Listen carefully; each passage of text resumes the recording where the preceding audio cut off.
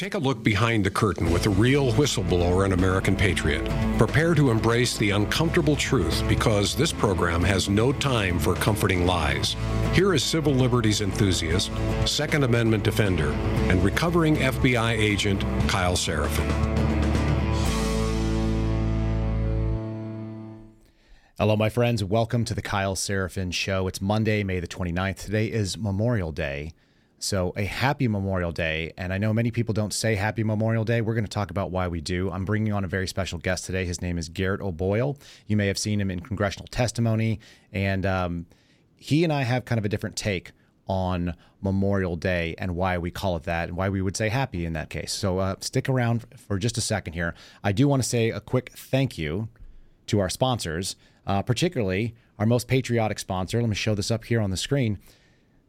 This is Patriot Coolers. Patriot Coolers give money back to veterans. You can use promo code Kyle, K-Y-L-E.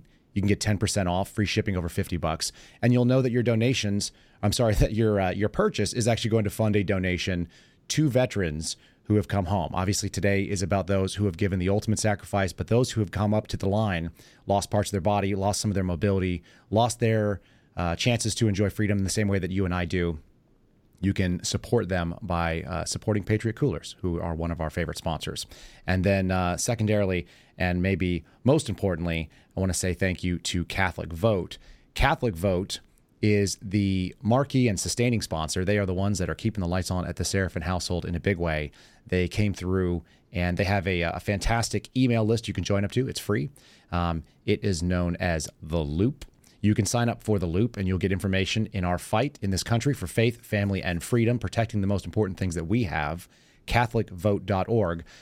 They are right now in the middle of a lawsuit working with Judicial Watch, suing my former employer, the FBI, and they are suing them to get information about what sort of infiltrations the FBI is involved in with Catholic churches. And as I've said many times on this show, I believe that their infiltration of Catholic churches was just an open door to come in and mess with Christianity as a whole. It is an enemy of people who believe that the G in God should be replaced with the G in government. CatholicVote.org, very important, as mentioned in our live chat just a moment ago. They are standing up against the LA Dodgers, who invited a very sacrilegious trans drag group that was coming in, including a former member of the Biden administration, this guy, Sam Brinton, who many of you will know as the world's most famous luggage thief. CatholicVote.org, bringing a lot of these things to the forefront, and they are doing fantastic work. You can donate if you want to be part of their cause, but you can also just get the information from them. So thanks to CatholicVote.org. Okay, folks, we are bringing on a fantastic human being. He is larger than life in many ways. I think he probably stole the show at the congressional hearings just 2 weeks ago. His name is Garret O'Boyle. He is a former United States Army infantryman. He was awarded the Combat Infantry Badge for ground combat in service of this country, defense against America's enemies. He served both in Iraq and Afghanistan. He was a local police officer in Waukesha, Wisconsin. Many of you are familiar with that from a most horrific car attack that happened a couple years back around Christmas. And then he served in the FBI, where he was in the Wichita Resident Agency, which is subservient to the Kansas City Field Office. He was a member of the Joint Terrorism Task Force there. He was also selected to be on their SWAT team. I'm giving a lot of his background and bio. He's going to tell you more about who he is. I want you to be able to kind of see this. This is the kind of man that Garret is. I'm going to show you a quick clip of him testifying, and then we're going to bring him on. And folks, if you want to say something in the chat, if you want to share a message with Garret, you can use a Rumble rant. Those are always an easy option. And I will be trying to monitor it as I listen to Garret. But let's get his testimony. This is just about 30 seconds of his 5-minute opening address, which I think set the tone for the way that this hearing ended up going. So let's listen to this real quick. I'm sad, I'm disappointed, and I'm angry that I have to be here to testify about the weaponization of the FBI and DOJ. Weaponization against not only its own employees, but against those institutions and individuals that are supposed to protect the American people. I'm here today because even though I am wrongfully suspended from the FBI, I remain duty-bound to the American people to play my small role in rectifying these issues. After all, I never swore an oath to the FBI. I swore an oath to the Constitution. And that is the kind of man that Garret O'Boyle is. Garret, welcome to the show, bud. I see you are sporting the Last Line Strength shirt. People have asked me where they can buy them. They have to go to you. I'm really happy to have you on the show. Thank you so much for joining me this morning. Yeah, thank you for having me on, Kyle. And as for those shirts, we'll have to figure something out because they've been sitting in a box for a few years, and maybe we can get into the origins of Last Line at some point as well. I would love that. I would absolutely love it. All right, let's tell people where you grew up, where you're from, give people a background on how you ended up in front of Congress. Let's just kind of take it step by step. All right, so grew up in Milwaukee, Wisconsin. I lived most of my adolescent years probably 5-10 minute drive from the Milwaukee airport.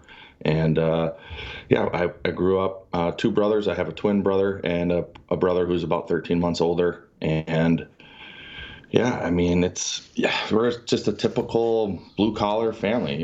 I don't come from money. I don't come from much of a, I don't have a silver spoon like Dan Goldman. He came out of the womb with one in each hand and one in the mouth, but not me. And I never thought I would be in this position.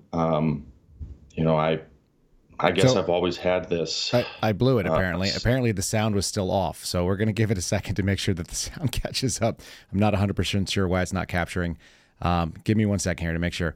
This is the classic doing a live show on your own without all of the help. There's no Phil today. Give me. All right, folks. Tell me if we got sound here. And it's back. All right, good. I don't know what button is being pressed, but it's messing with us here. All right, so it's unfortunate. All those spellbinding things I was saying are now lost in the ether forever. That's right. Well, luckily for you, I've captured all of it on the console. So those who are listening to the replay will catch this, and they'll know that we screwed it up. All right, folks, thanks so much for your patience. Garret is going to tell us where he grew up, how he ended up in front of Congress, and he might even take another jab at Dan Goldman, who has decided to anoint himself as the nemesis. Okay, my friend, send it. You grew up in Wisconsin, outside of Milwaukee. I will let you carry on. My apologies for a sound failure again. Milwaukee, Wisconsin is where I'm from, where I grew up. We're living just outside Milwaukee now. We're in Waukesha County, so not too far. And I have a twin brother and a brother who's 13 months older than me. And we grew up like a lot of kids in our generation, riding our bikes like all summer long, and hey, just come home when the street lights turn on. And when I think back to those years, I can't really pinpoint much that really stands out as what put me on this path, where I've always had this strong sense of justice and right and wrong. I think a lot of that can be attributed to my faith. And growing up, there was some kids older than us who would bully us. And I've never liked bullies. I know I mentioned Representative Goldman when we were muted, but I'll mention him again here. He's a bully. He sat up there trying to bully me and the other whistleblowers, and has done the same ever since the end of that hearing. And I'm not going to back down to him or to the FBI or to anybody else that is going to try to silence us, lie about us, distort the truth, even flat out lie about the truth. That's never sat well with me. And, by no means am I perfect. I'm not. I'm a sinful human, just like everybody else that came before me and everybody else that will come after. But seeking after the truth and being rooted in God's word is really the cornerstone for that. It doesn't mean I'm not a perfect human, because I certainly am not. But so growing up, I never could have thought that I would be in a position like this. And 9/11, I guess, is a marquee moment. I was a freshman in high school. I was like 15 years old when that happened. And pretty much ever since that day, I thought, what can I do going forward in my life to give back to this great nation? And that was really what set me on the path overall. So shortly after high school, I ended up enlisting in the Army. And a really good friend of mine, my best friend growing up, he had previously enlisted himself. And I'm sure that played a role where I was like, you know what, he's doing it. If I don't do this, this is what I kept coming back to. If I don't do this now, when I'm 40, I'm going to look back and regret not doing it.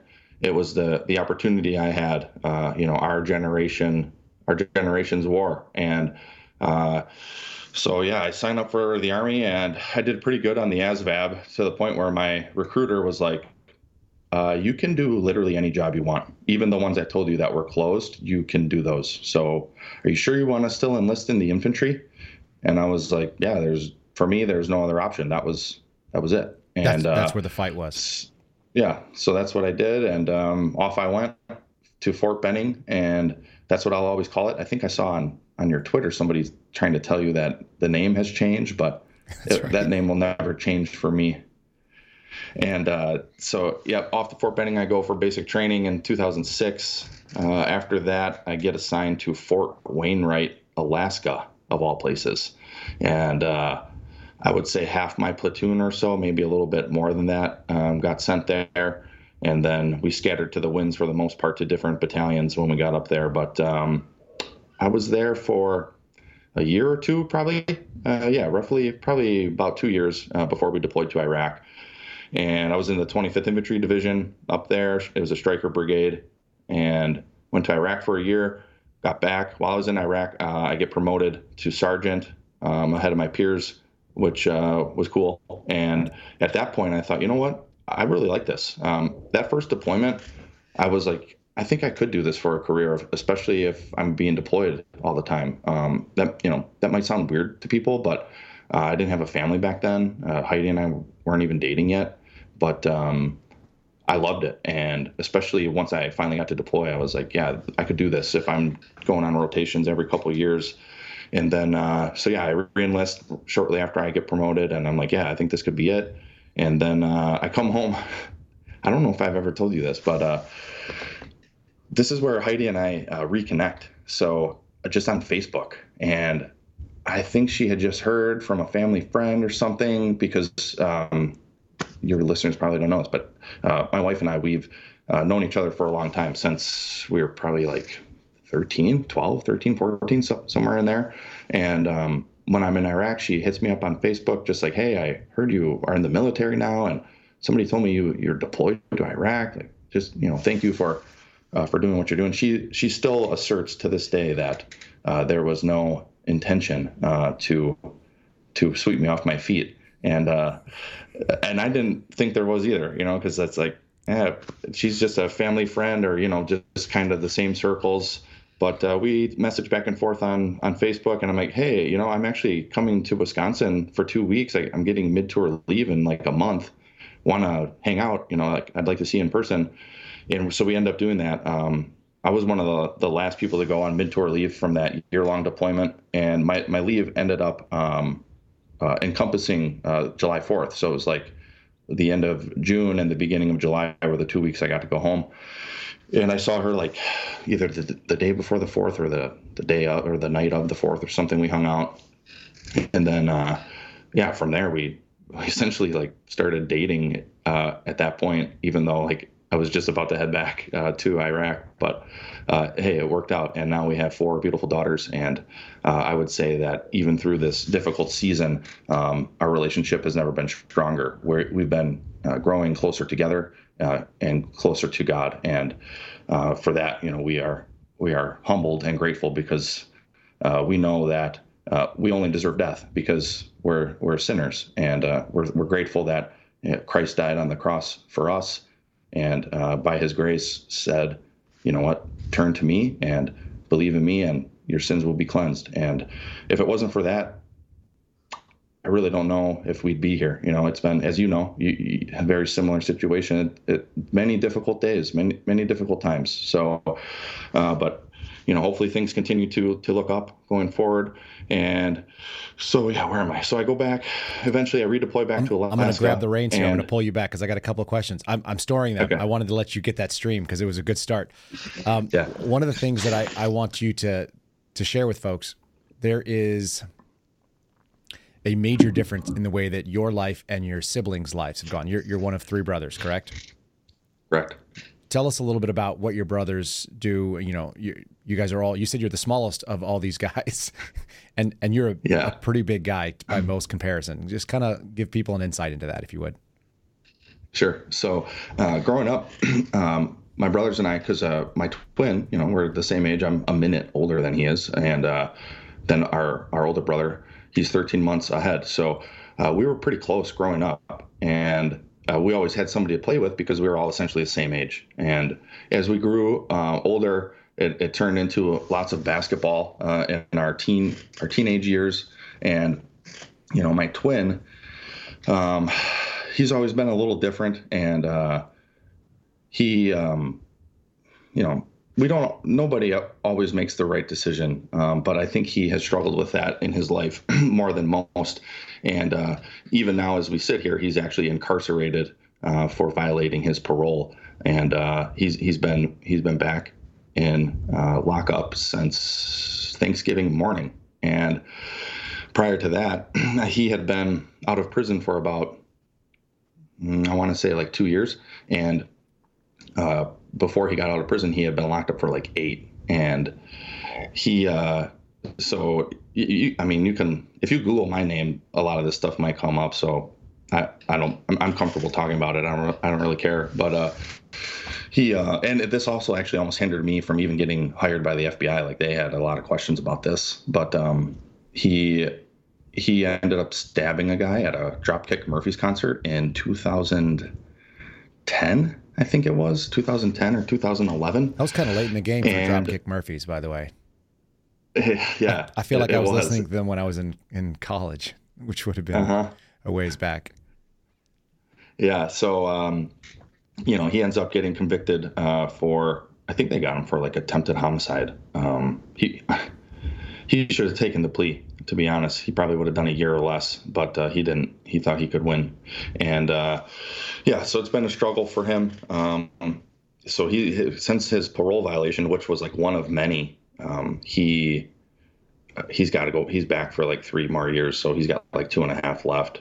But even I didn't know this. I started finding this out a little bit after. So it turned out that he had often used my name because he knows we are twins. We have the same birthday.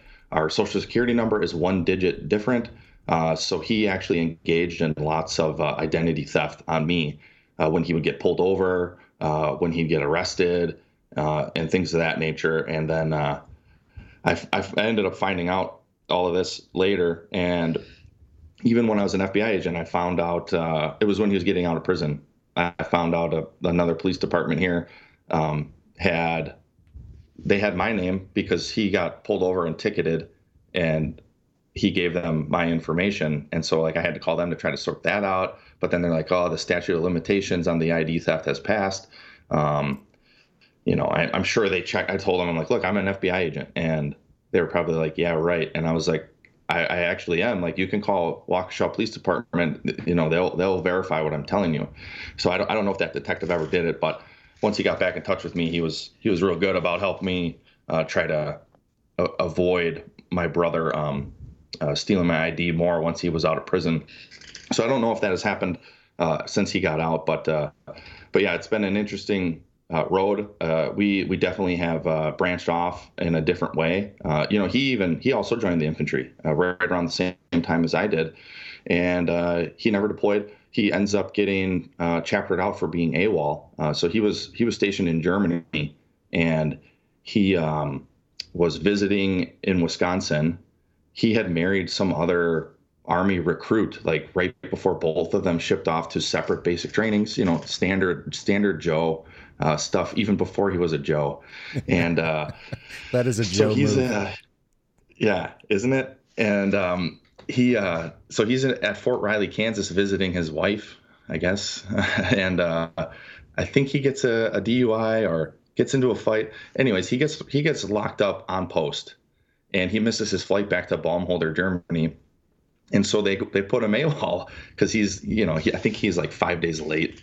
And so he's AWOL. And then some other stuff happened with him. I think he pissed hot once right before they deployed. And so they ended up chaptering him out. And then, even since then, like, he engages in like stolen valor stuff. Like, I remember, I think it was when I came home from Iraq for my mid-tour leave. In his closet in my mom's house is the old Army ACU uniform. and he had combat patches on it and a CIB and sergeant rank. And I'm like, dude, what are you doing here? And he's like, I just have that set up, just because that's what my dream was. And that's, what I wish how my life would have gone. And it's like, no, dude, you go and you wear that crap around on Memorial Day and July 4th so you can get discounts at Denny's, and it's like, because what's weird is in a lot of ways that's really hard. Yeah. Especially for it was you. really hard. Yeah. It was really hard for me at the time because I had just been promoted. I had just re-enlisted. I'm home on mid-tour leave after being in Iraq for 9 months now, and I got to go back for 3 more. And here he is just, living essentially in mom's basement and like, oh yeah, I'm Billy Badass and like, and then lying to me on top of it. And it's like, dude, what the heck? Because then on the other side, like he's a really smart guy. And we have a lot of the same, well, I'm sure part of it's because we were raised, side by side, but we have a lot of the same beliefs. And it's weird, especially after just telling you some of the negative things about him. In a lot of ways, we have the same sense of morality, but then oftentimes I think he just chooses his flesh and puts that first and is real selfish, because there are things he does or says where I'm like, man, that's real. Like he had never met my kids, right? And I pretty much didn't even really talk to him while he was in prison until right before he got out. And so the first time he met my daughters was at Christmas, like two Christmases ago. And he got them all like really sweet gift. He didn't even know them, and they loved like the gifts he got them. He was so happy to give them the gifts. We end up talking later, and he's like, Garret, man, I was really apprehensive about seeing you and meeting your family. He's like, I know Heidi, but I haven't seen her in a really, really long time, and I've never met your kids. He's like, I was like almost having a panic attack on how I would react and what it would be like. And so it's like, what? He's like any human. He's got feelings and dreams and wishes and regrets. And I'm sure, I won't get into too much, but he's got a daughter of his own, and he's not seen her since she was about Paige's age. And so, I know it's difficult for him because his daughter is, I think she's a teenager now, and he hasn't seen her. He's been in prison most of that time, and then his ex, I don't know if they were married or not, but the mom doesn't want to have anything to do with him. And from what I know, it sounds like her and my brother's daughter are living a good life now, and she got remarried. And I'm certain he doesn't talk about it very often, but how could that not strike you every time you see your nieces, and what could have been? And like I've talked about this, I forget which interview, but I think I'm still going through a bit of a mourning process just over losing the career in the FBI. That's been hard. I've been carrying a gun my whole adult life, essentially, for work as an infantryman, as a cop, and then as an FBI agent, right. Then as a SWAT agent too. And so I can only imagine what it must be like for someone like my brother to be mourning that loss of your daughter, a child of yours. So. That's a little bit about him and that background. And let me dig into that. Just another kind of a thought, pivoting off there. Not a lot of FBI agents that I met had family members that had done time in prison. Certainly not someone so close as a twin, shared a womb. Do you think that changed the way that you looked at people that you arrested, people that you investigated? Did that bring empathy to the way that you did the work? Yeah, I think it certainly did, because even going back to my cop days, well, let me tell you a little story. It was when I was on mid-tour leave from Afghanistan now. So Heidi and I, we were dating. Actually, we were married. We were married by then, and we go out to meet some friends who knew I was back in town for 2 weeks, and we meet them at a bar, but I was really tired. I was like, yeah, I'm not drinking tonight, and, or no, it wasn't mid relief. It was when I was PCSing from Wainwright to Campbell. It was in between there. And so I end up getting pulled over, and I'm like, okay, what's he pulling me over for? And it was a standard DUI check. I'm sure he like watched us leave the bar, and he goes right off the bat, hey, I pulled you over because I couldn't see your license plate. And then knowing what I know now, it's like, okay, well, now that you walked up on my vehicle and saw the license plate, I have one. So that should end the interaction, because now it's a consensual interaction at that point. But I didn't know that then. And he didn't allow it to be that then. And so then right off the bat, he says, how much have you had to drink tonight? And I was like, nothing. And he's like, well, you smell like a bar. And I was like, well, I did just leave that bar. And he puts me through the ringer, puts me through field sobriety tests. I'm 23 years old, so active, fit infantry guy. And after I do the field sobriety test, he tells me I failed them. And I'm thinking in my head, yeah, right. There's no way. And then he's like, are you gonna consent to a PBT, the preliminary breath test? And I was like, yeah. Why not? I mean, like I told you, I haven't had anything to drink. And he's like, I'm going to give you one more chance. How much have you had to drink tonight? And then at this point, I'm thinking in my head, man, maybe if I just tell him I had a beer, maybe he'll drop it. I'm glad I didn't tell him that. Well, one, it would have been a lie. And two, it probably would have been worse off for me if I would have done that. And so I stick to the truth, and I'm like, no. And I give him a really good breath sample in that PBT, because I'm like, I don't have anything to hide here. And also knowing what I know now, at least in Wisconsin, you're not supposed to make your arrest decision off of what that PBT says. You're supposed to do it solely off of those field sobriety tests. So he already told me I failed those. So I give him this good breath sample, and he doesn't show it to me, but he shows it to his backup partner, and I saw it on his face. He's like, oh. And so I'm thinking in my head, like, you just got a really good sample, and I haven't had anything to drink, so I'm sure it's all zeros on there. And so then he cuts me loose. After threatening to arrest me and Heidi because she had the window down and was trying to listen. And so interactions like that, because here we are again. Here's a cop who should never be a cop. He's a bully. And that's not what law enforcement is supposed to be in the alleged land of the free. And so, as these instances happen, and then, of course, with my brother always present in my mind, it certainly had an effect on how I viewed law enforcement in this nation. And I've arrested a lot of people as a cop. That cops do that. Thankfully, my police department let us use our discretion greatly, which is good. But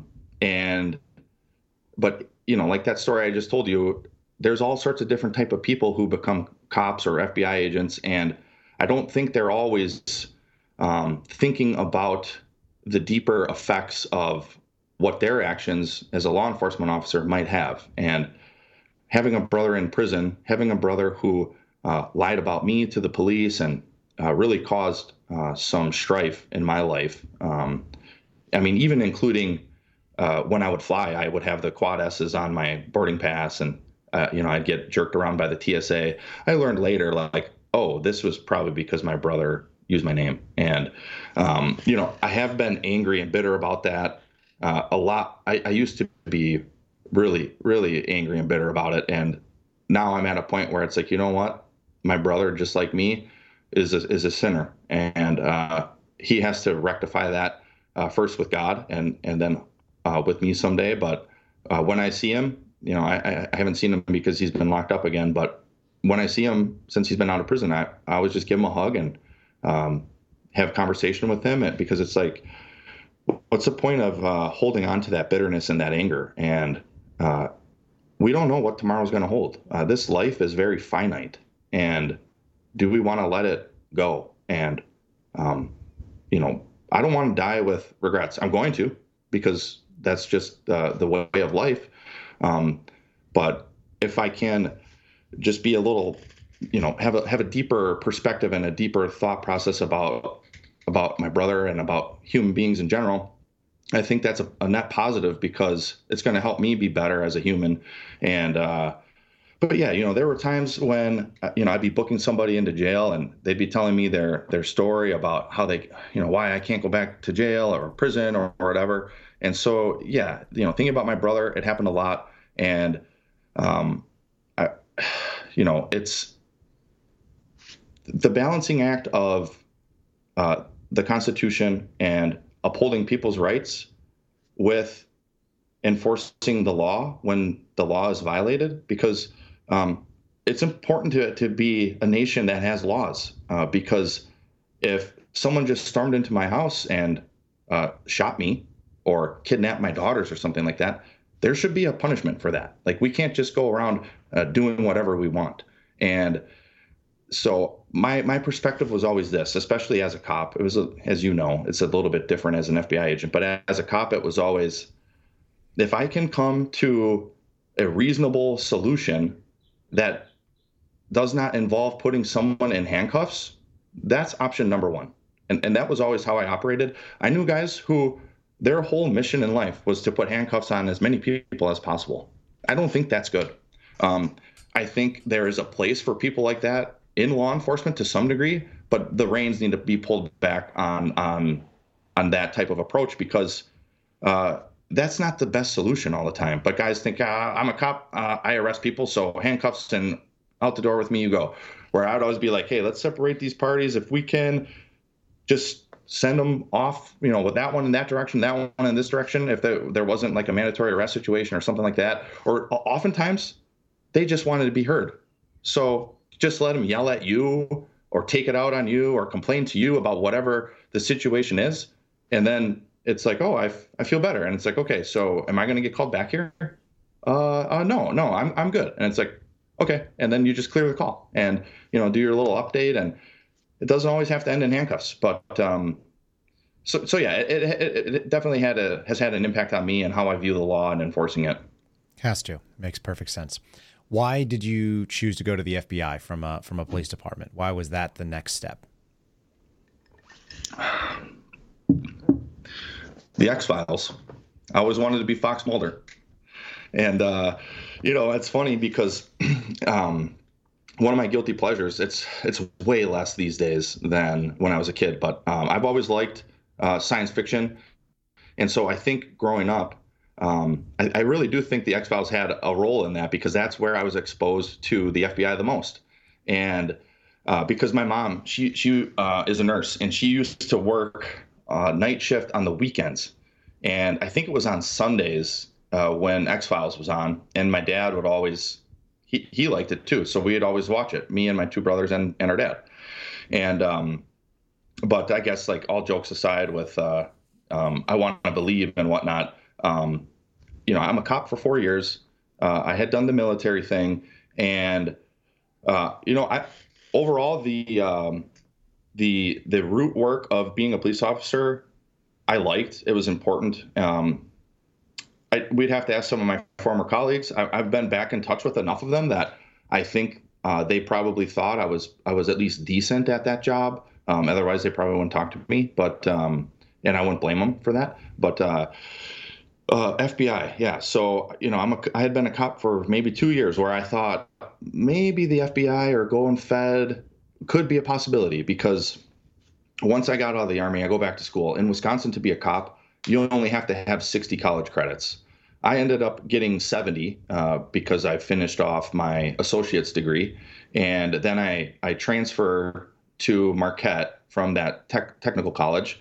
And my junior year of college, while I'm at Marquette, I'm like, you know what? I'm going to start applying to police departments just to at least get some interviews. And I really didn't expect to get hired early, because back then in 2014, it was difficult to become a cop in southeastern Wisconsin. And when I got hired with two other officers, and I want to say there was over 100 applicants for that hiring phase, and they hired 3 people.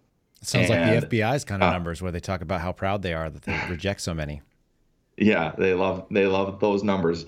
When I was in Quantico, they would say, it's statistically harder to get into Quantico than it is to Harvard. I don't know if that's true, but It's like, you know what? Most of the type of people the FBI hires, I don't think you need to pump up their ego right off the bat, but they do.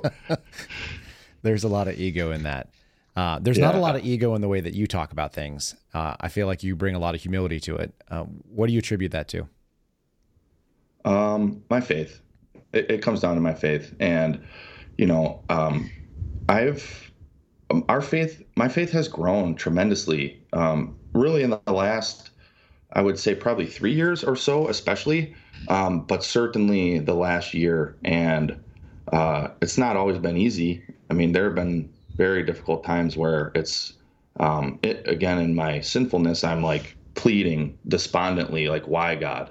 Why is this happening? Like, what are you doing? And, I'm ashamed of that type of behavior, but, that's where the humility comes from. You know, it's weird because like, I don't actively think like I need to be humble in this situation. I just think like, well, I'll put it to you this way. Heading into the hearing on Thursday, probably the week prior, and this is how God works. I truly believe this. So at the church we've been going to, they have like a Bible verse that they memorize. I think they do like one a month because, you only meet on Sundays. Anyways, the verse that the girls were memorizing, and I didn't know this until like the week before the hearing, was 2 Timothy 1:7. And it says, basically the Holy Spirit doesn't give you a spirit of fear, but of love and of power, of love, and of self-control. And I had been really reflecting on that verse and doing a deep Bible study with all the cross references in my study Bible about that verse and about the power that you receive from the Holy Spirit. And so that's really where I attribute it to, because it's like, I really believe that just being rooted in that faith has allowed me just to be who I am. And I want that to be loving and glorifying to God.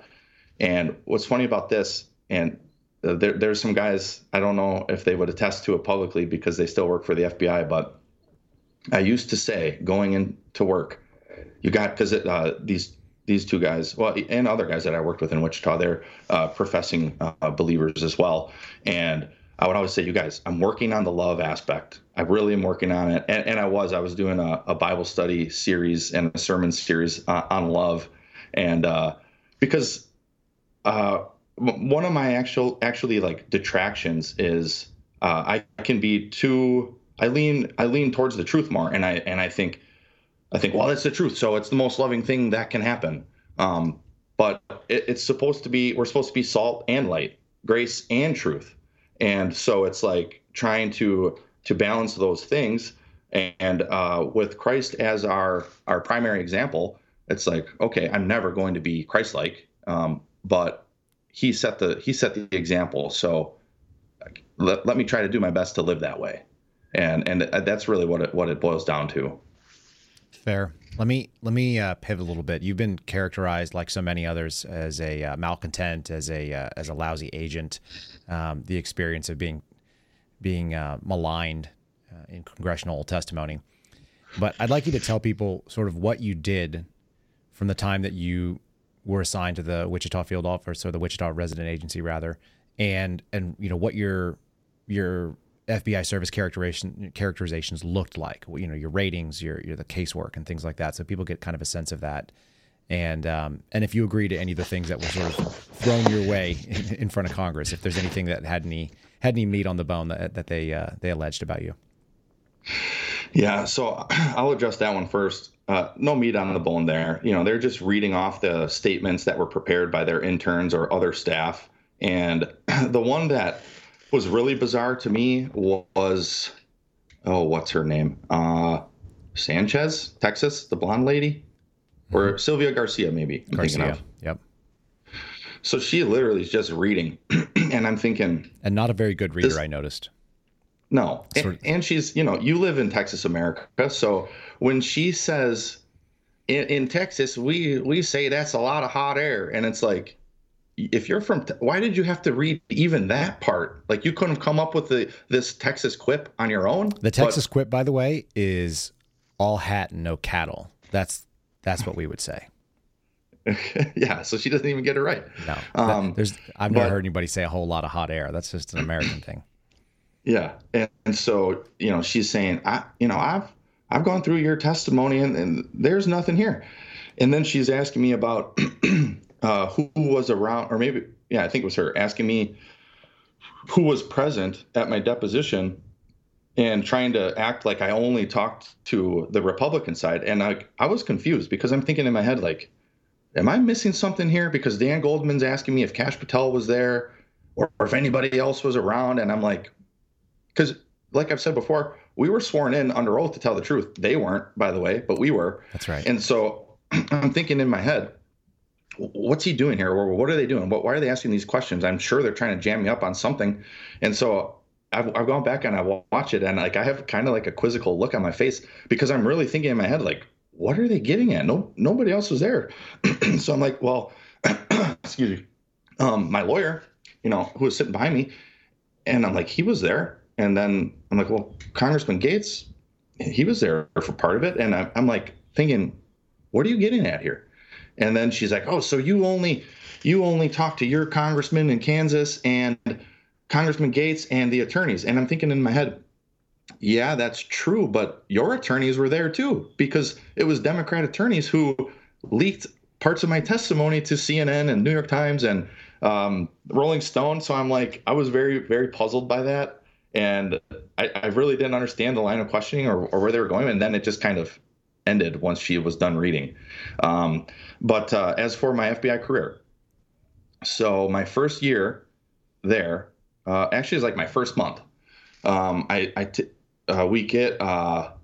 got a lead. I think it actually came from Kansas City, and they were like, oh, well, the potential victim is down in Wichita, so we'll kick it down there and have them work it. What year was this? This was 2018. Okay.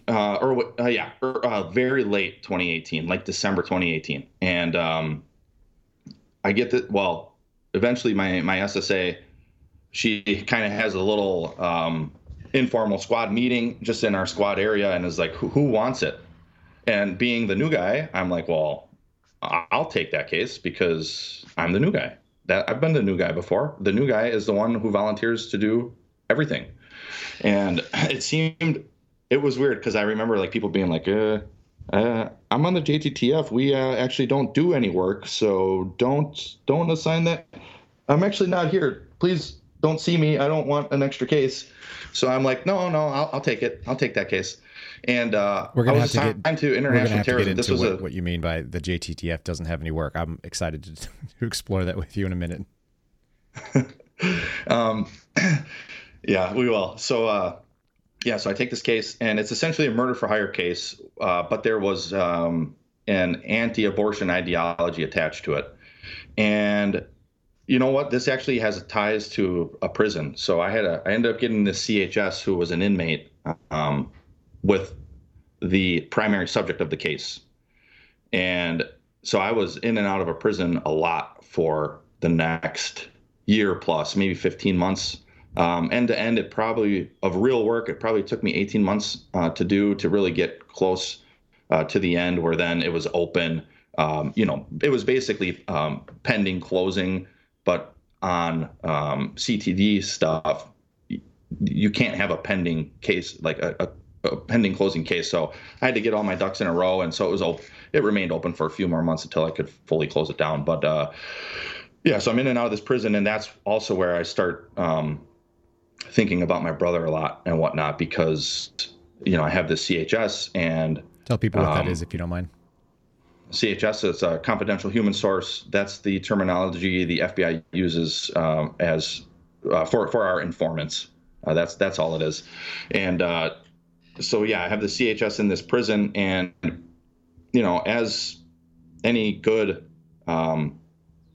CHS handler knows, like, you got to have a good rapport, you got to develop a relationship, and but at the same time, it's like sometimes he would call me, not even about case stuff, he'd be like, man, I just need somebody to talk to. And so I would talk to him sometimes in that way. But yeah, I really learned a lot about prison life through that case. And it ended up being a lot of hot air, as it were. So we eventually determined that the CHS was kind of trying to play both sides. And, he probably was the one who was convincing the primary subject that this could actually happen. And I think his main goal was to try to get some time knocked off of his own sentence or something like that. But it ended up fizzling out. But along the way, we got a Title III wiretap on another subject who was living down in Texas, America, who was really close to my subject. But then as we are doing the investigation, we discover that guy had ties to all sorts of anti-abortion extremists who were incarcerated. So we thought, you know what, maybe this guy does actually have a lot more influence and has a lot more at play here than we thought. So, getting a Title III wiretap is not easy, and it is not something that should be done lightly because of the type of intrusion that it involves. And so my affidavit was like 75 pages long, and eventually we get it blessed off by DOJ by FBI and then by DOJ, and we go up on the wire, and because a judge signed it, and we do the wire for 30 days. We had a UC tried to tickle it a couple times, and there was really no indication that there was anything there. So we end up not seeking a renewal on that Title III because all that Title III showed us was that it was more likely than not that this guy wasn't involved with any type of plot. So we didn't make anything up. We didn't remove anything from an email like Kleinsmith did to get that FISA renewed. We went back to the judge and said, hey, our probable cause no longer exists for this wiretap, so we're not going to be seeking a renewal. And I learned later from the AUSA that judge actually said to him that he was happy and impressed with the work we did and how we didn't push to renew it because there was no reason to do so. So I'm not saying everybody in the FBI. Yeah, is that a failure of the wire, or how do you attribute that sort of 75-page affidavit resulting in a non-renewal? I attribute it as you have to discover the facts. The facts will lead you to the truth.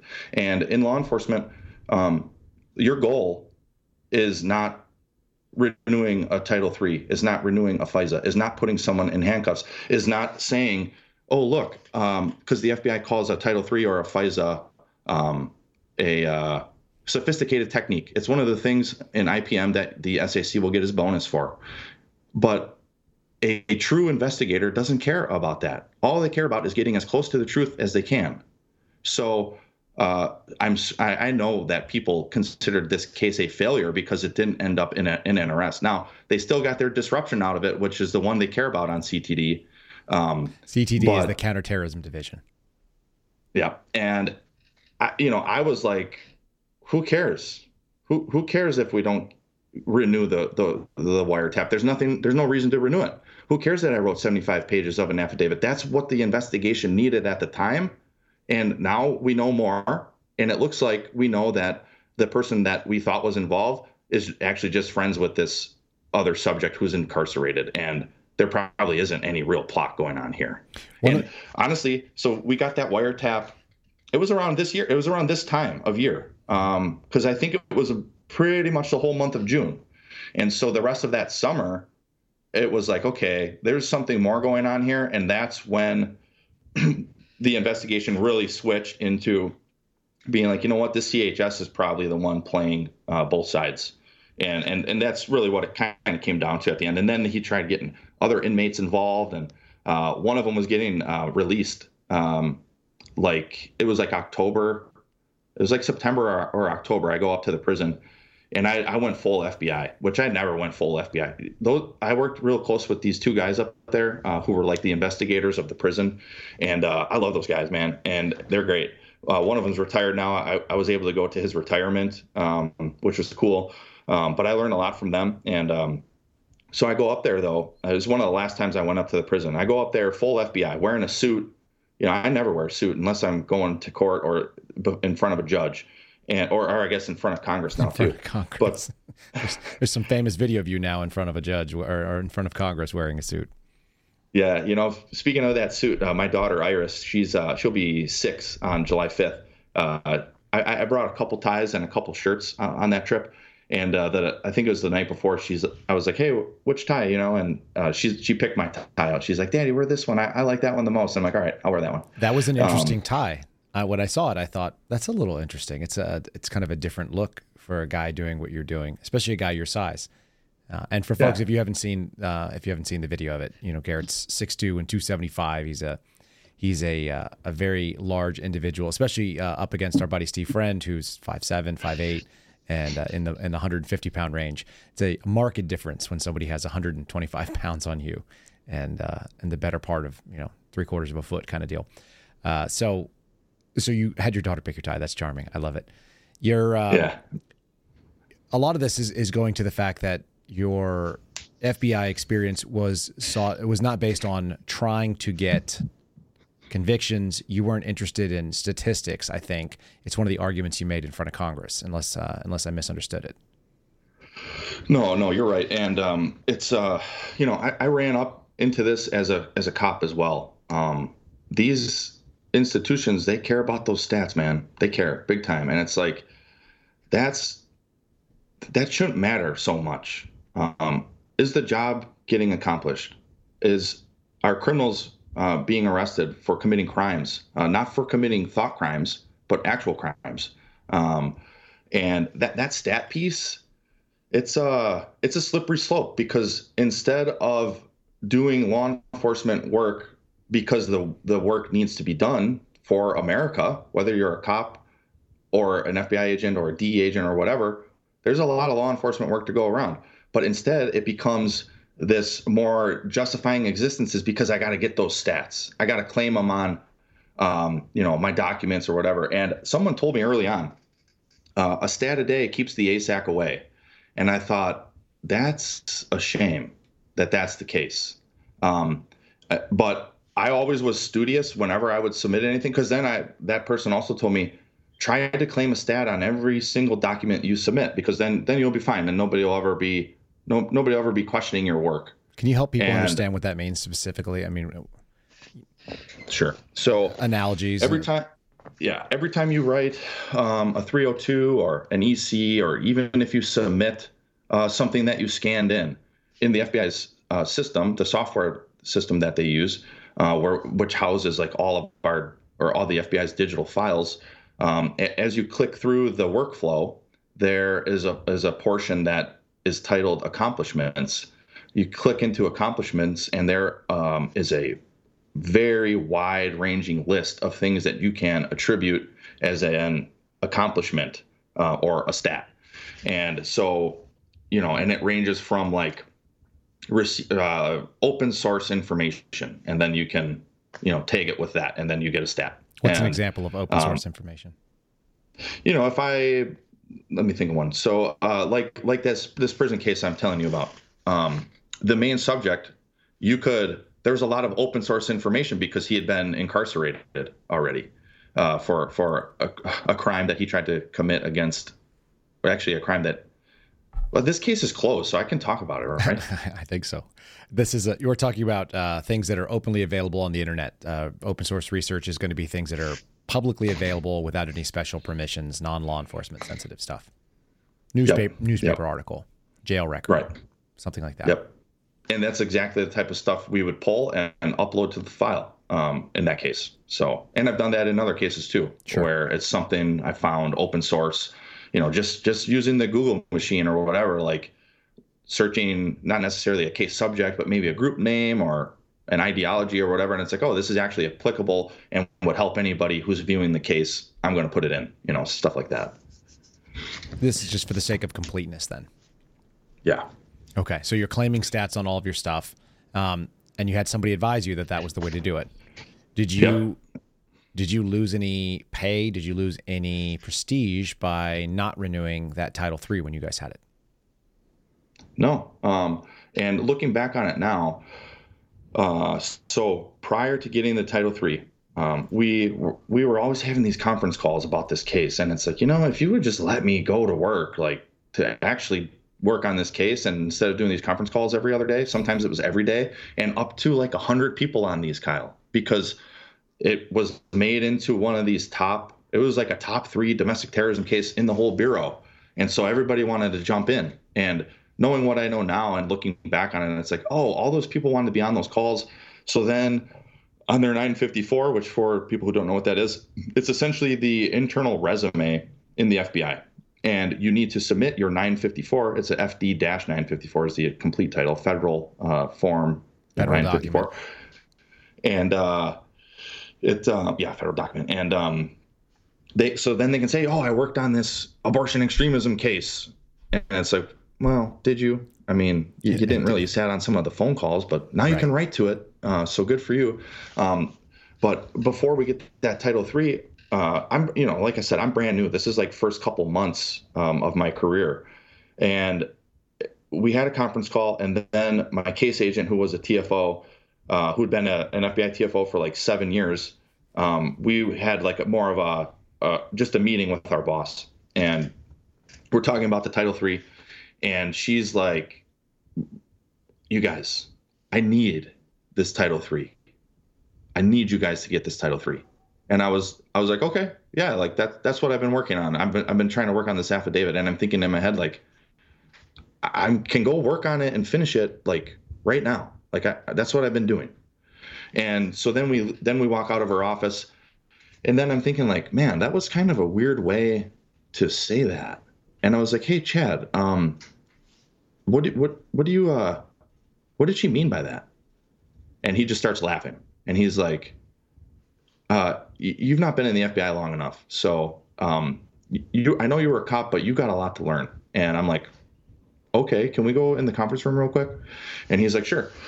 So we go in the conference room, and I'm like, seriously, dude, what did she mean by that? And he's the first one who told me, I don't know if he said IPM, but he's the first one who said, dude, that's a sophisticated technique. They got to get the field office has to get so many every year, so the SAC can get his gold check mark, so he can get his bonus at the end of the year. And I was like, what are you talking about?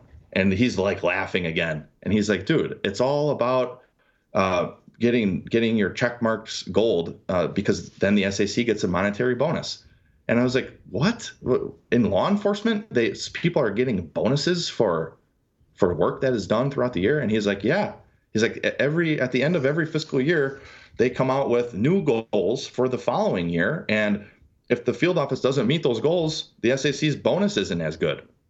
So I was like, this is the FBI, like mind blown stuff to me, because I'm thinking, as a cop, if I got paid extra for every arrest I made, that would be, I mean, that's that's so Orwellian, it's hard to even wrap my brain around.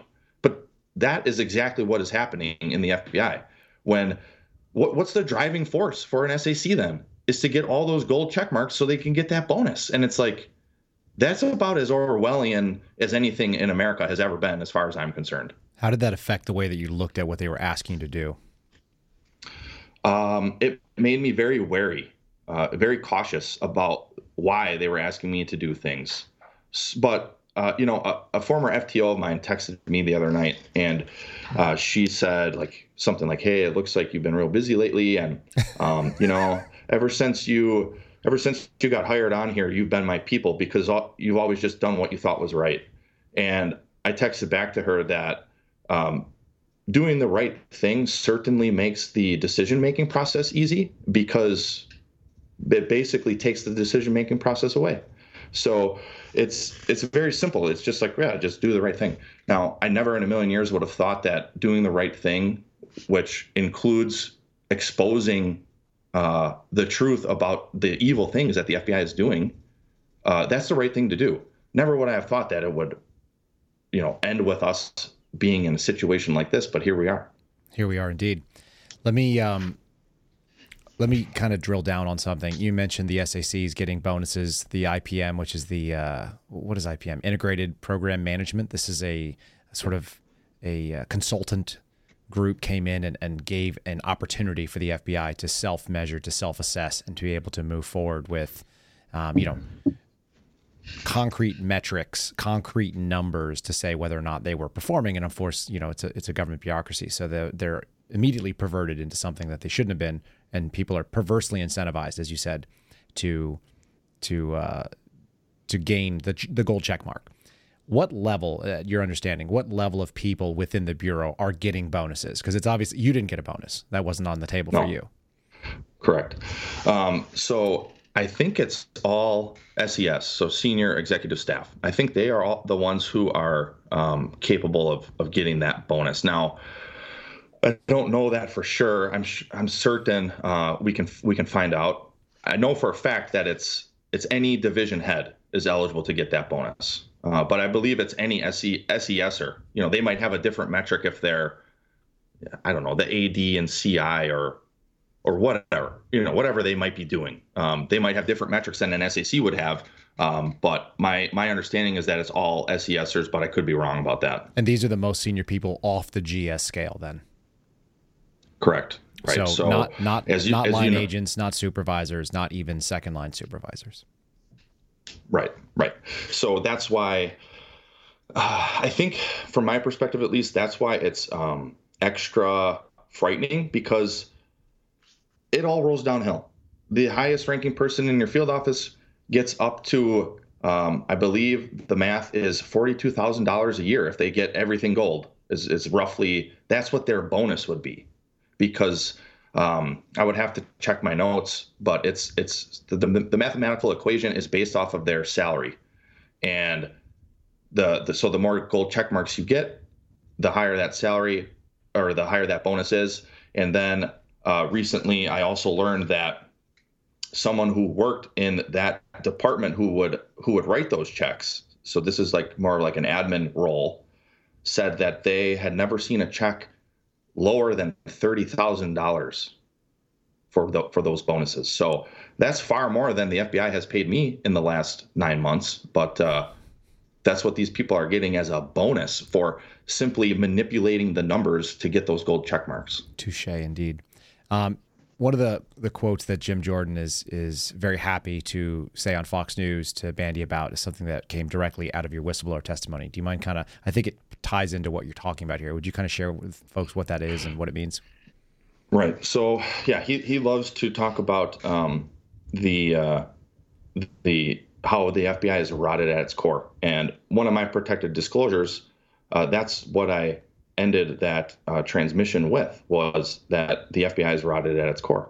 And I think some people might take that and say, oh, this guy just hates the FBI and he thinks everybody's a bad apple. That's not true, because I know a lot of people in the FBI still, and a number of them, especially since they saw my mug on C-SPAN or whatever, they've been reaching out, which is good.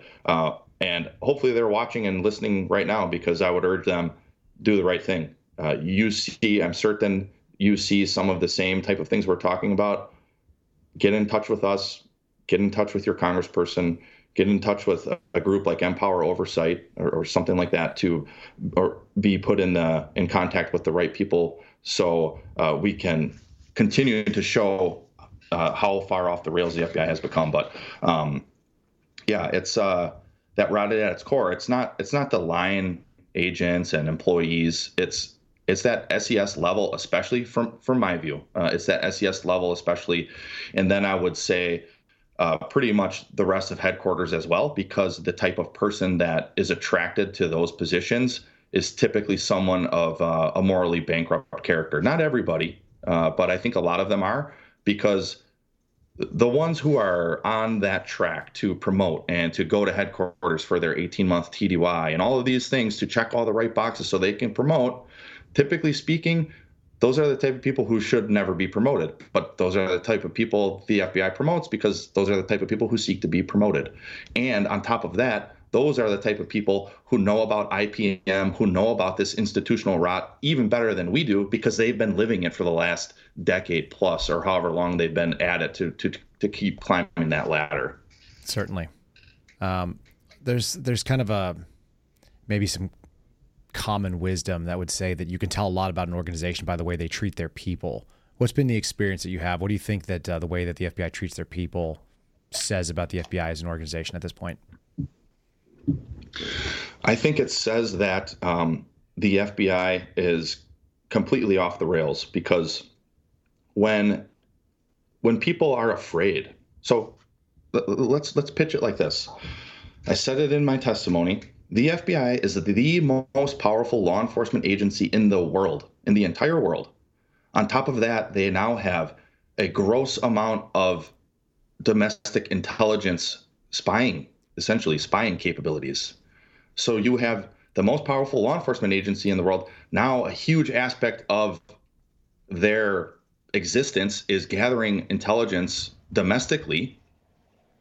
On top of that, the vast majority of employees are afraid to come forward and speak the truth, because they know that they're going to get crushed, which is why I said that at the end of my testimony, because it's true.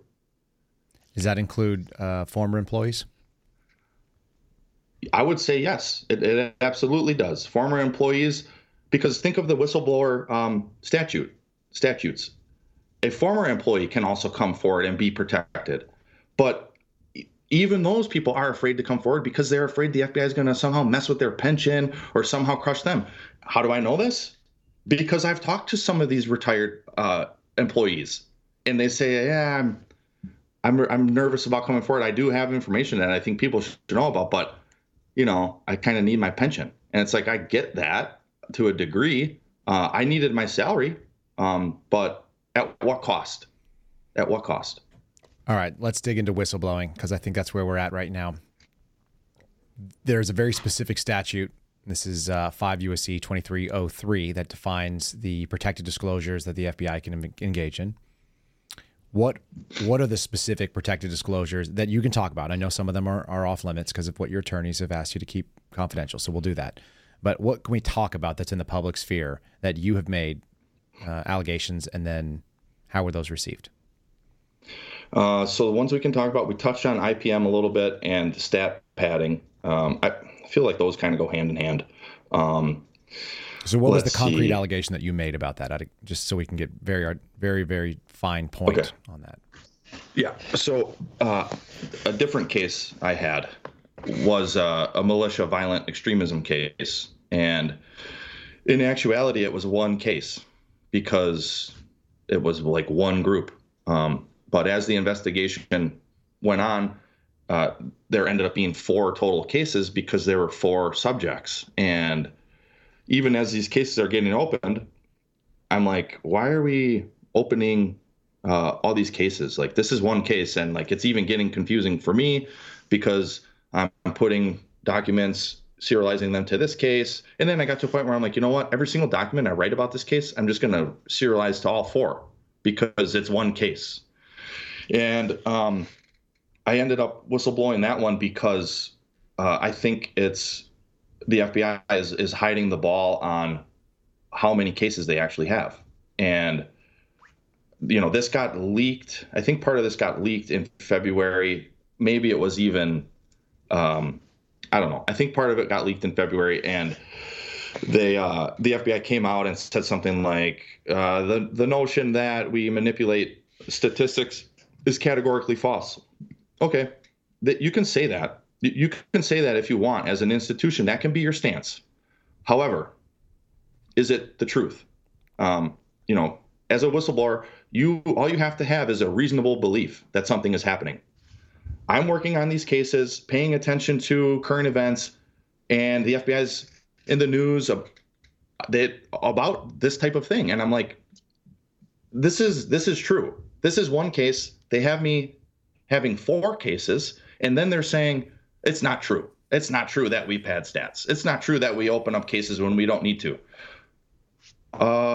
Not from my view, not based on my own personal experience, which is why I took that information to Congress, because then the FBI can say, And okay, now you got to multiply this. Look, I was just one agent in Wichita. So I have 4 cases on this militia, and multiply that across the entire country.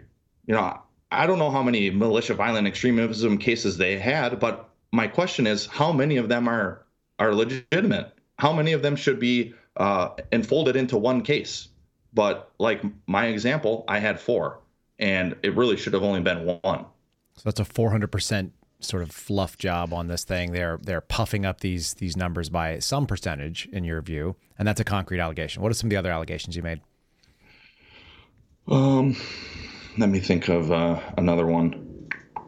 I should have these should be fresh in my mind, but I have to filter what I can talk about versus what I can't. So I just lean on the hearing. So one of the things Congressman Jordan said was about the school board threat tag.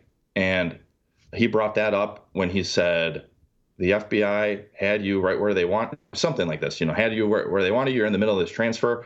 And they thought, if we can get this guy, if we can get Garret O'Boyle, then it'll send a message to everybody else, because I took information about the school board threat tag to them. So as you know, as you've talked about before, the school board threat tag is EDU officials is what the threat tag was. And that first was made public, I think, in October of 2021. Is that right? That's I think they came forward with it. I brought it to them in October, but yeah, I think they went forward in November. Okay. So then that's an issue going forward from November 21 until, I mean, even now, I'd say it's still a topic that Congress is interested in and talking about. Right. Hasn't been rescinded, that we've been told. Right. So that school board threat tag comes out, and then the FBI is essentially, like they're doing again, like they always do, they're stonewalling Congress and not letting them do the oversight that is their mandate by law to do. Congress is mandated by law to have oversight over the FBI. The FBI is not allowing that oversight to take place. They would not give Congress the information about the school board threat tag that Congress had asked for, and just like they're doing right now with the source reporting about the Hunter Biden laptop, they're not allowing Congress to have that either.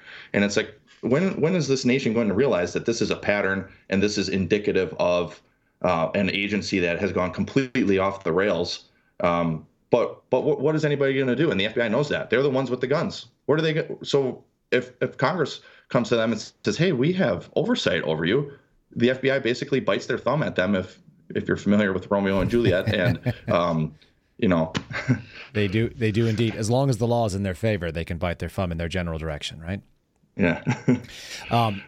So the allegation that I brought was about the fact that the Attorney General sort of implied that he would not be, or stated explicitly under oath that he would not be engaging in using counterterrorism resources against parents.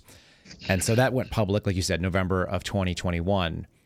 Sometime a couple months after that, you brought additional information along those lines. Can you tell people kind of what did that look like, and maybe what motivated you to do that? Yeah. So I actually don't know how much of it I can talk about, but I'll say this. Let me broach this very easily. So Jim Jordan's office has talked about knowing that there were as many as 24 parents that were actually being investigated concretely. So they brought that forward. And as I understand it, that's something that you were able to substantiate on their behalf. Yeah, that's correct. And, I brought that forward because, again, with the whistleblower laws, if you have a reasonable belief that any federal agency that you work for, or even an applicant, can be a whistleblower. So if you have a reasonable belief that there's wrongdoing going on, and that includes violation of law, policy, or regulation, it includes an abuse of authority, and it includes gross mismanagement. And there are 2 other categories. So they're called the 5 major categories for whistleblower activity. And I would say those 3 that I just named are the reasons why I brought that forward. Are really the reasons why I brought all my protected disclosures forward, because I have a reasonable belief that the FBI is violating law, rule, or policy. They're abusing their authority, and they're engaged in gross mismanagement. And what I think is indicative of that is, like I said, Congress says to the FBI, hey, we know you have this threat tag, so give us more information about that threat tag. And the FBI says, no, we're not going to do that. We're not going to do what you want us to do.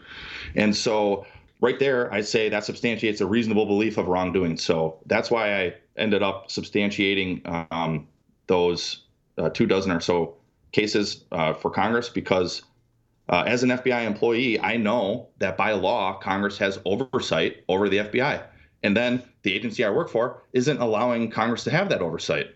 So again, you just have to lean into the right thing and do what's right. And I believe that that was the right thing to do. Absolutely. Very straightforward when it comes to that sort of thing. And you were treated very fairly, I imagine, because the FBI loves to do the right thing. Not so much. Not so Look much. at me now. Tell people about sort of what the pattern looked like. I think they heard it in your testimony, but that was a long testimony. So there were 3+ hours. Some people didn't hear it all.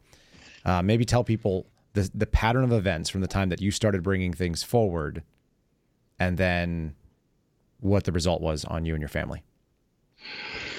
Right. So really it was, to me, it was out of left field. I was shocked because when I started whistleblowing, I had recently just taken the annual whistleblower training. So it was ruminating in my head. It was very fresh. I never take notes on those virtual academy trainings. When I did that whistleblower one, I was taking notes, and I made a Word document with the primary points of whistleblower protection and activity and things of that nature. So I had that fresh in my mind and kind of thought about it and prayed about it for a while. And basically, once I started whistleblowing, I thought, I'm going to Congress as provided for by law. So I'm good. I'm going to be good to go because I'm doing what is mandated by law to be done. And so, I whistleblow, and, a handful of months go by. I end up trying out for that new unit in the Quantico area, and I get selected for that unit. And I accept those orders. I was actually in Quantico when I got the orders because I was there for SWAT Basic. And so this is like last June I was there. And I accept those orders, start looking for a house and all this stuff. Heidi was pregnant with Lucy at the time. We knew she was due around September 10th or so. Lucy ended up being born on September 8th. The new unit allows me to shift to the right. So they said, hey, you can have 30 more days to report. And in the meantime, I'm trying to wrap up things in Wichita, and I had to head back for training for 10 days back to Virginia right near the end of the pregnancy. It was like the end of August and beginning of September. I think the last day I was there was like September 1st. And so I do that training. We sell our house and end up living in an Airbnb until Lucy was born, which even that, we knew. We were like, hey, this is a sacrifice, but we're moving to Virginia. So yeah, it's going to be kind of crazy having a new baby, having all of our stuff packed and shipped, and selling our house, and living in an Airbnb for a couple weeks, and then traveling to Wisconsin to visit before heading to Virginia to close on the house. Like, we knew it was going to be a lot. And we went into that, eyes wide open, but thinking at the end of the day, like, it's worth it. Stepping forward into my career and making a move and a change, like we thought was good. Another part of our faith has led us in this way is that you got to take the opportunities that are presented to you, and God will open and close doors for you as you go. And in this case, it ended up being a very vivid door slamming in our face that we thought was wide open, but that changed right at the end. So we sell our house in August, and we're in this Airbnb for a couple weeks, and Lucy we end up having Lucy on September 8th, and after a few more days, Heidi's, trying to recover, but we traveled to Wisconsin. We thought we were going to be here just a couple weeks to visit. And after about a week, I coordinated with the new unit to head down to Virginia to report. And my plan was to head down and report and work for a week, kind of figure out the new position and, get checked in and all that stuff that you have to do. And so I talked to the SSA that was going to be over me at the new place. I talked to him the week before. I talked to him on a Wednesday and a Friday. And on the Friday, he's like, okay, so you're still coming down? And I was like, yep, I'm coming. I'll be there. I'll be reporting on Monday. And so looking back now, it's like, oh, it's clear. It is clear that he knew what was going to happen. This is and Grado? I have since. Say again? Is this Grado? Yeah. Yeah. And so he knew what was coming. He knew what was going to happen. He decided to do the wrong thing because it would have been very simple for them to just say, hey, we need you to go actually to the Milwaukee field office on Monday. Don't come and report. We just need you to go there for some virtual academy, or we got to do something digitally. But no, instead, they let me drive all the way to Virginia on my own dime. From Wisconsin. I never got. Yes. Yeah. Yep. And so I head down there, and I drove down on a Sunday. I check into my hotel. I report Monday morning. I think I'm going to get my security in briefing, but no, I get my security out briefing, and they seize my gun and creds and badge and SACS badge and read me the riot act, give me a bunch of forms, and that's kind of like the Reader's Digest version of it. But I get walked out, and then I start making phone calls. You were one of the first people I called. Point of contact in Congress, talk to them, then start trying to get in touch with some attorneys.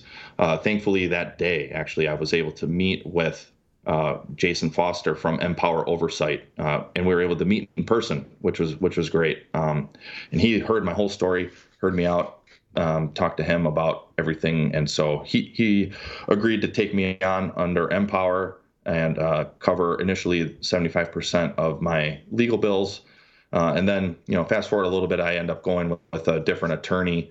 And don't get me wrong, I think Empower is doing great work, and that if other whistleblowers come forward, I would say that should be one of their first calls, is to Empower, because they really know their stuff when it comes to whistleblowing, especially now that they have brought Tristan Levitt on, who also testified last Thursday. Right. That guy, he has got it dialed in when it comes to the whistleblower stuff.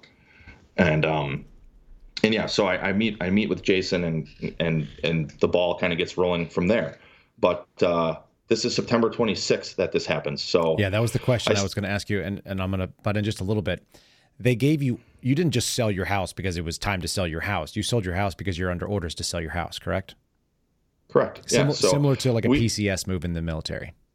Exactly. So we accepted those orders in good faith. Sure. We thought, here we go. We're accepting these orders. I have a new job in the FBI now, and we're going to be moving.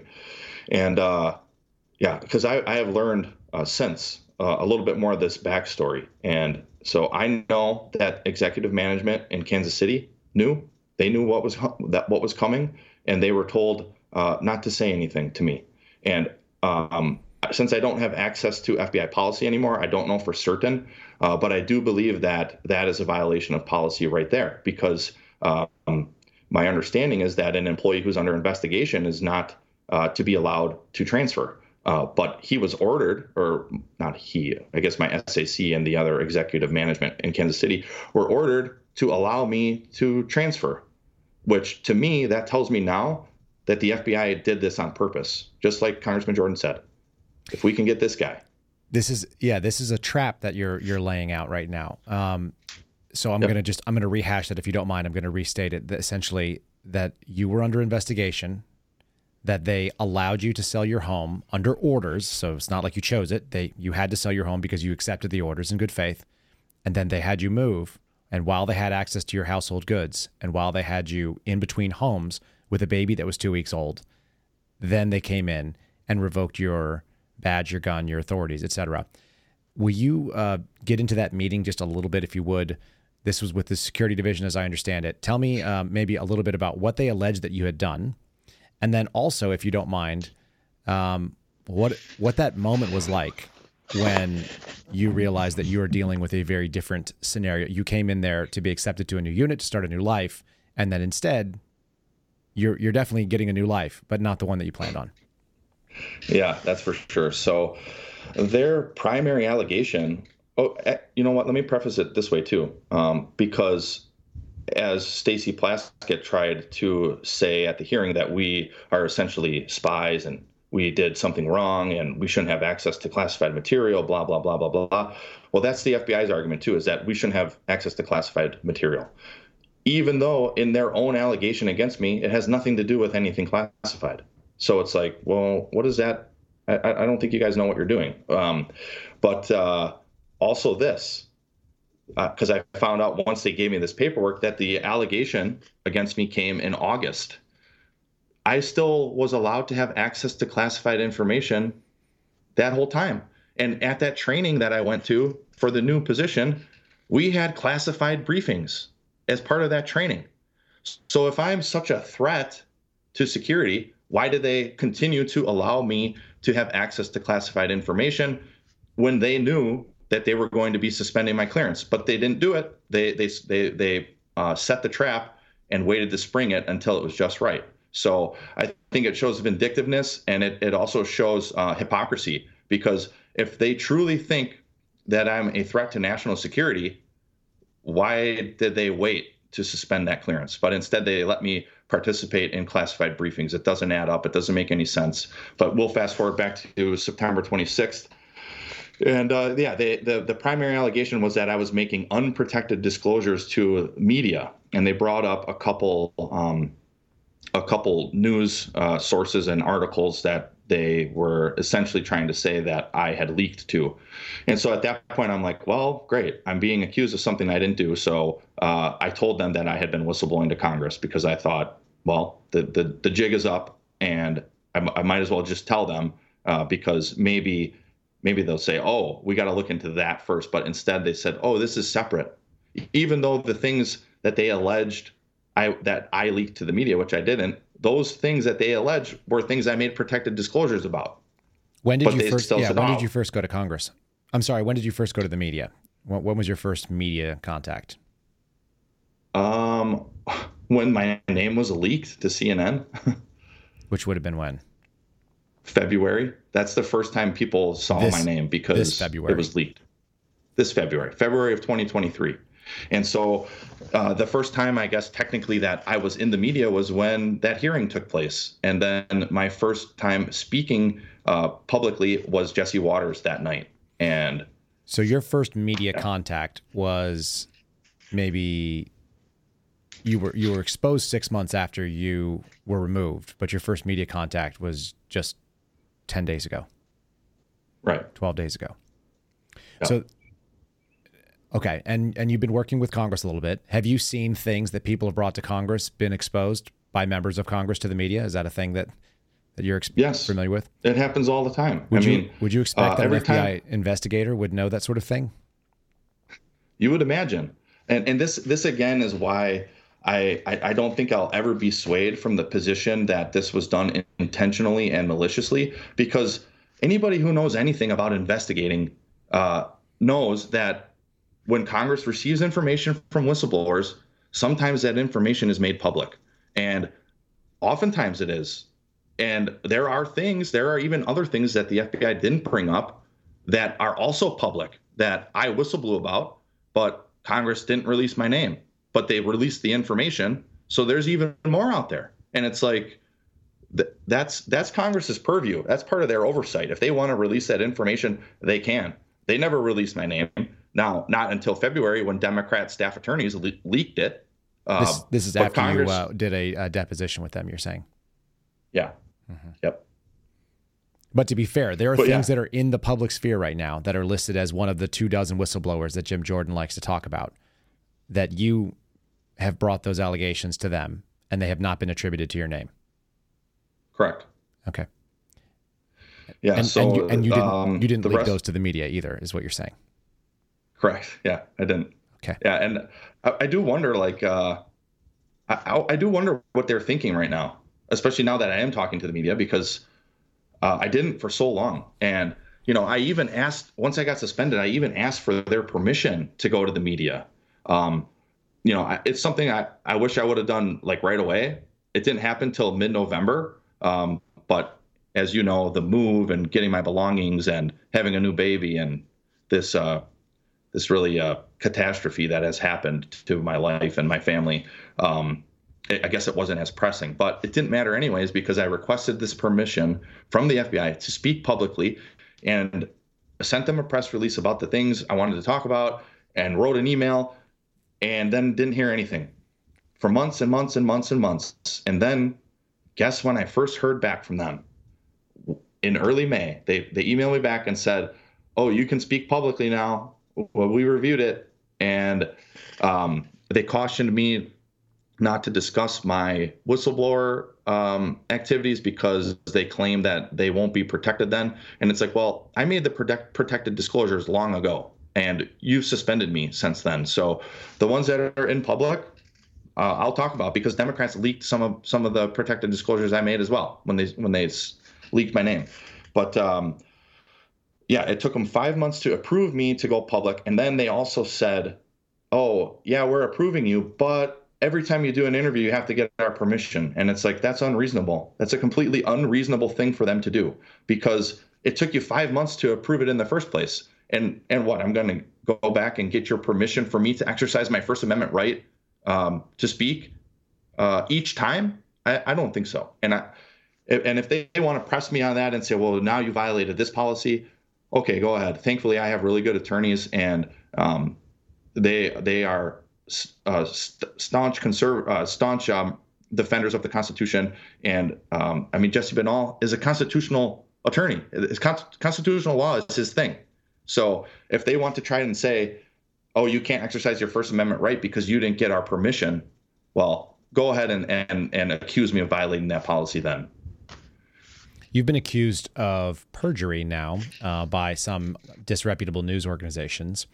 They have come out and stated that the things you said under your deposition, under sworn testimony, were contrary to the things that you said in front of Congress, as I understood it, although I read it and I couldn't actually piece that together.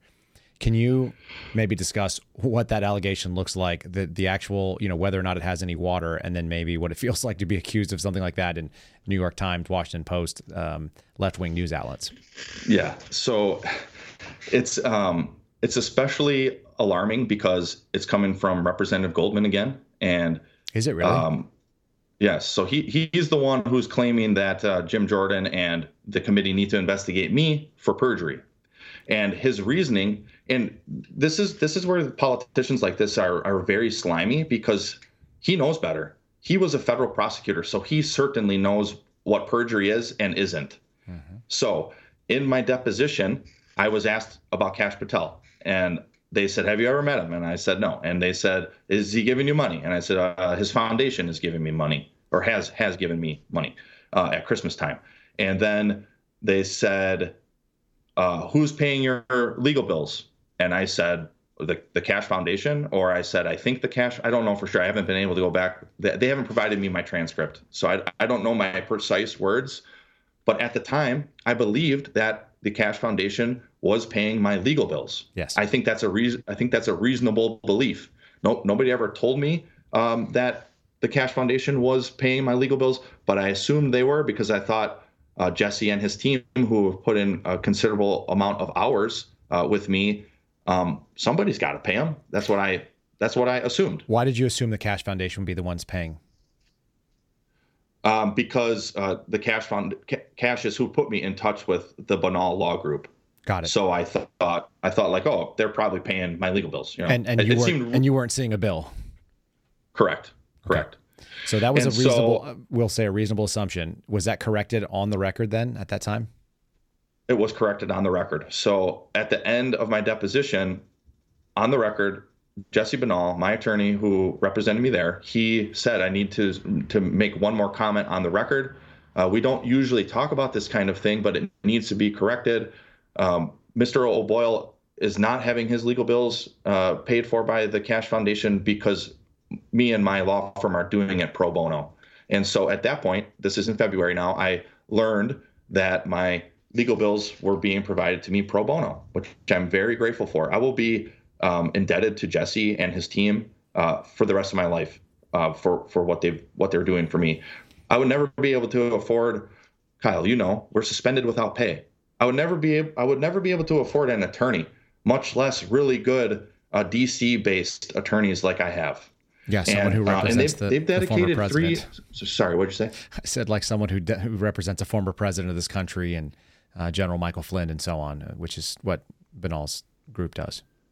Right. It's really this is another aspect of it that has been very humbling because, I'm a pretty simple dude. Like, I come from Milwaukee, blue collar family. Like, I just wanted to be a cop, and then I somehow became an FBI agent. And I thought, this is really cool, man.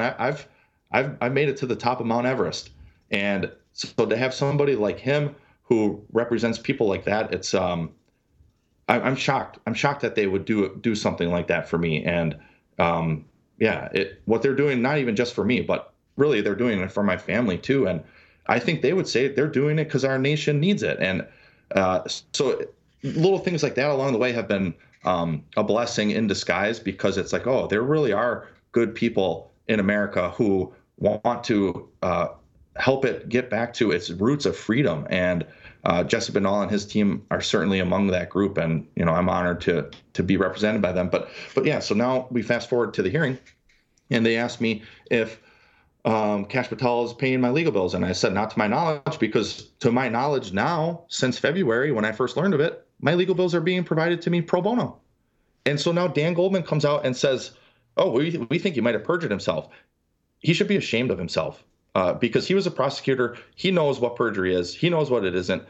He knows that his Democrat staff attorneys leaked my testimony, and he knows on the record that I was told, and they were told, that my legal bills are being handled pro bono. What do you attribute that statement to? We're over the target. Malice. They know that the things we have brought forward, the things that are public and the things that aren't, they know that it's damning to the FBI. They see that the institution is rotted. And so instead of attacking the message, because the message is spot on, they will attack us as the messenger. And that's fine. Go ahead. You go ahead and attack us all you want. Delegate Plaskett was sort of implying that you were partisan hacks, that you guys were involved in some sort of a grift with Kash Patel about money. I want to talk about money in just a second. I want to first talk about the partisan nature of your allegations. Is there a political motivation for what you were saying? And if so, what is that motivation? How does it lean? No political motivation. This isn't, and I said this in my deposition too, this isn't a partisan issue. It doesn't matter what type of case, what type of ideology. If the FBI is doing something wrong, they're doing something wrong. And that is the part that matters. There was this, I forget the title of the article, Trevor Aronson wrote it, and it was about this case in Colorado where they were trying to infiltrate. Well, they did. They infiltrated with an undercover cop, a left-leaning group. And even reading that article, it's like, this seems really bad. Like, the FBI shouldn't be doing what they're doing here, but they did it anyways. So it doesn't matter what ideology. I don't care about that. What matters is, and Director Wray likes to say, doing the right thing in the right way. Well, oftentimes the FBI isn't doing the right thing in the right way. They're completely botching the Constitution and the law, but they're doing it anyways because they know no one's going to really make them stop. That seems true.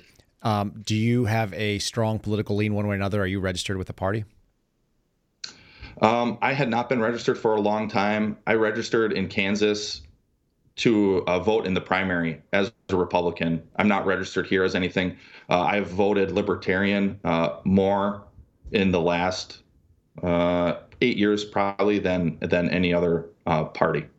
Do you affiliate yourself? Do you think of that as part of an identity? I see a lot of Twitter bios where people are like proud Democrat, proud Republican, whatever, GOP forever. No. Do you have one of those things? No, I don't. If somebody said, are you part of the GOP establishment or GOP at all? I would say no, I'm not. Would you have any problem making a whistleblowing allegation against the FBI infringing on leftist ideologically aligned groups? No, if I was assigned to some type of Antifa case or something like that, and I saw the same type of things that we've talked about, like say I had an Antifa case where I had 4 subjects and I had 4 cases, that's just as wrong as a militia violent extremism case where you have 4 cases that should be 1. It doesn't matter. I don't care which side of of the political aisle one of these groups is on. If the FBI is wrong, they're wrong, and the American people need to know about that. Let's talk money a little bit. The allegation that's been thrown out there is that you're receiving money, that you're a paid operative, that you're operating on behalf of Donald Trump. You want to address those in any way? Is that accurate? It's not accurate. So here we go again with the lack of critical thinking, and for me, it's so simple because it's so clear, and probably because the retaliation has been so stark, where literally it was at Christmas time, Heidi and I were talking, what are we going to do for Christmas this year? Because we just don't have the money like we were used to having to provide for Christmas. And then in comes Kash Patel and his foundation, and they send us a check just in time. And so we were able to have more or less a normal holiday season. We still kept it scaled back a little bit, because think of that. He sent us a $5,000 check. As an FBI agent at that time, as a GS-12, I was taking home $6,000 a month, take home. So he didn't even match what I was making in a month, but he did it anyways because he thought it was the right thing to do. And then I like to put it this way.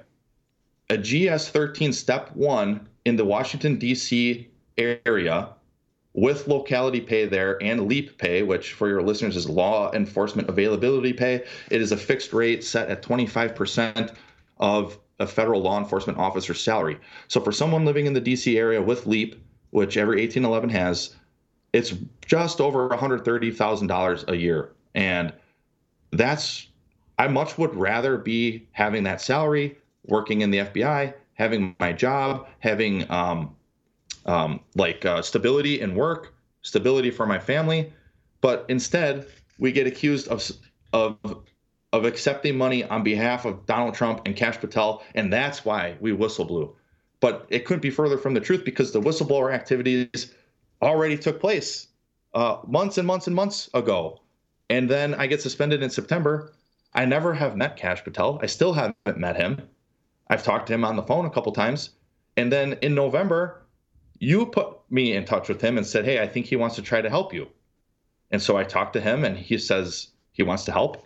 And as anyone who has ever had their life upended like this, and their pay stripped from them and their livelihood stripped from them, and are trying to figure out a way to feed their family, I think it's perfectly reasonable to accept a contribution, a donation from a charitable organization that wants to help you. You know, I mentioned it in my testimony. There are a number of people who have helped me along the way. You have been one of them. When you were suspended without pay, you were giving me and my family money out of your Give Send Go, but nobody brings up you. On top of that, a former colleague's church has sent us money out of their benevolent fund. And they did that because they know my story because of my former colleague. And like I said in my testimony, I would name the church to give them recognition because I like to give recognition to when it's due. But I am too concerned that the FBI would send informants there, like they did in the Richmond diocese. So it's just alarming that people have grasped onto this idea like, oh, they're just paid grifters. I was making $130,000 or set to make $130,000 a year. And you think I would give that up after my whistleblower activity, after I've been suspended, somehow in the hopes that someone was going to send me a $5,000 check right before Christmas time? It doesn't even make logical sense in the least. I like that you're willing to say the exact numbers. I'm the same way. I know that we feel strongly about transparency. It's really important that people understand that the lack of critical thinking you mentioned, $5,000 is the trade-off, at Christmas, post experience, post exposing for $120,000 to $130,000 a year salary, plus benefits, plus a retirement, right? I mean, it goes on. Exactly. Oh, and I think even the money aside, like my anonymity, it's weird. It's weird. Did you always aspire to be a guest on the Kyle Seraphin podcast that didn't exist when you were about to be a whistleblower? Yeah. It was my crystal ball, Kyle. I knew this day would come and I would be able to speak freely to your viewers and probably be asked about it someday by the FBI. But Actually, on the, you know this person. Do you mind if I read a text? Please. Real quick. Go ahead. So this is an FBI employee. I won't even go any deeper than that. I've never met this person in my life. They have been sending me and my family money since I've been suspended. Every month, just about. Sometimes more than every month. Sometimes twice in a month they would send money. And I texted them the other day when things calmed down a little bit, and basically just thanked them for supporting me and my family from the beginning. And this was their response. It is the right thing to do, and I'm glad to do it. I just pray you get some relief here soon. I feel like the dam is building and something's going to give here soon. We're seeing little cracks. By the way, I heard you and Steve Friend on Charlie Kirk. Nice job. I love his show and organization. Hang in there. Listen to what they said in the beginning. It's the right thing to do. And that's what it boils down to. That's what all of this comes down to. I agree with you. I'd like to play a quick video. I think you'll be able to hear it as well. I'm going to just transition over. Folks, for those of you who have stuck with us here, I know we've gone for over an hour and a half, and I want to let Garret have all the time that he has. And as long as my bladder will allow it, we will continue to have that conversation. If you need a moment, this will be about a 2-minute break here. This is another whistleblower. Garret met him at the congressional testimony, Marcus Allen. You'll notice that he was the only one that was not an FBI agent. You had Steve Friend as an agent, you had Garret as a former agent, and you had Marcus, who was an SOS, which is an analytical position that works directly with special agents. And I asked him if he would record something. Since their testimony, since their time in front of Congress, we were able to raise, with your generous help, our listeners and those who follow us on Twitter, and a lot of different people that shared this Give, Send, Go. Eric, you asked, I think somebody else did in the chat, how we can support these people. There is a Give, Send, Go set up, givesendgo.com/Kyle Seraphin. It's my name. It's going to come to me, and I'm going to be cutting checks very shortly. I've been in contact with Marcus. He's not going to be doing any interviews. He had no interest in doing interviews. Garret has been waiting to get into the fight. We're a little bit more confrontational. I think you and I share that vein. We're ready to get out there and engage and be involved in the information war as necessary. But Marcus was not. That's not what he set out to do. And he's quietly been suffering 400 plus days with no paycheck, hoping the right thing was going to come up. He's going to talk to you a little bit about drastic decisions. The first call that I made to him, he told me he was ready to sell his house. He was about 90 days away from making the decision to put his house on the market because they couldn't afford it. But where they were going to go after that happened is anybody's guess. And because of your generosity, folks, we don't have to see that being a thing. I'm going to play this video real quick in his own words. I'll let Garret make a comment on it in just a moment. And bear with me. But this is Marcus Allen, another indefinitely suspended FBI whistleblower from the Charlotte field office. Good day, my fellow Americans and those around the world, and thank you greatly for the outpouring of support and generosity shown to me and my family. Being in the public eye has not been anything I've ever aspired to, but here we are. This has been a trying ordeal, but with your charity and God's grace, we are persevering. Justice, fortitude, duty, long-suffering, and perseverance have been our bedfellows throughout this trial, and my family encourages everyone to make these attributes a feature of your character as well. We are going through a trial together as a people, but I know we will come out the better for it. You cannot make wine without the wine press. Memorial Day is upon us, and we should remember the sacrifice of so many for our great nation. As a Marine veteran, I'll be saying a prayer for all of our fallen this Memorial Day. Outside of prayer, the best way I know to honor them is to do my duty as a public servant for the American people. We the people, not counting the cost. In an address before the Free University Berlin on June 26, 1963, President John Kennedy stated, "Life is never easy. There is work to be done and obligations to be met. Obligations to truth, to justice, and to liberty." What is truth but to see things as they really are? What is justice but to give each their due? What is liberty but the freedom to do what ought to have been done in the first place? Fortunately, I'm able to meet these obligations thanks to grace and your generosity. This has been a financially debilitating episode, but the Lord provides, especially through his beloved here on earth. That is you, brothers and sisters. Again, on behalf of my family, thank you so much. Things were getting really tight and drastic decisions were around the corner, but a buffer and a blessing has been provided. May God bless you, your families, and God bless America. So that was Marcus Allen. I'm going to be sending this out in an email blast to all the folks that have donated. We had over 10,000 people. 10,000 people donate to the Give, Send, Go. We've cleared $500,000 since the testimony that you guys gave.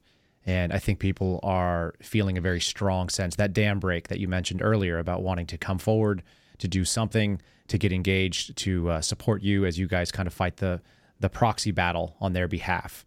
So I wanted to say thank you. If you wanted to address the folks that are out there, we'll cut a snippet out of this and we'll share it as well in the email blast. Yeah, it's been, I don't care. I think it was Wednesday. I learned we learned that Coffee and COVID, Jeff Childers' outfit, was doing a multiplier on the Give, Send, Go, and I was sitting in this room with Lucy. Heidi started working again during this ordeal, just a couple days here and there. This was one of her work days, which are always kind of chaotic for me, especially with Lucy. But she's tired. I'm trying to get her to sleep, and she's crying. And our friend Tracy Beans texts me and tells me that Coffee and COVID is doing this multiplier. And even before that, it was already like, wow, it's so impressive that there are so many people out there who are willing to donate to someone, me and Marcus and whoever else we might be able to help with it.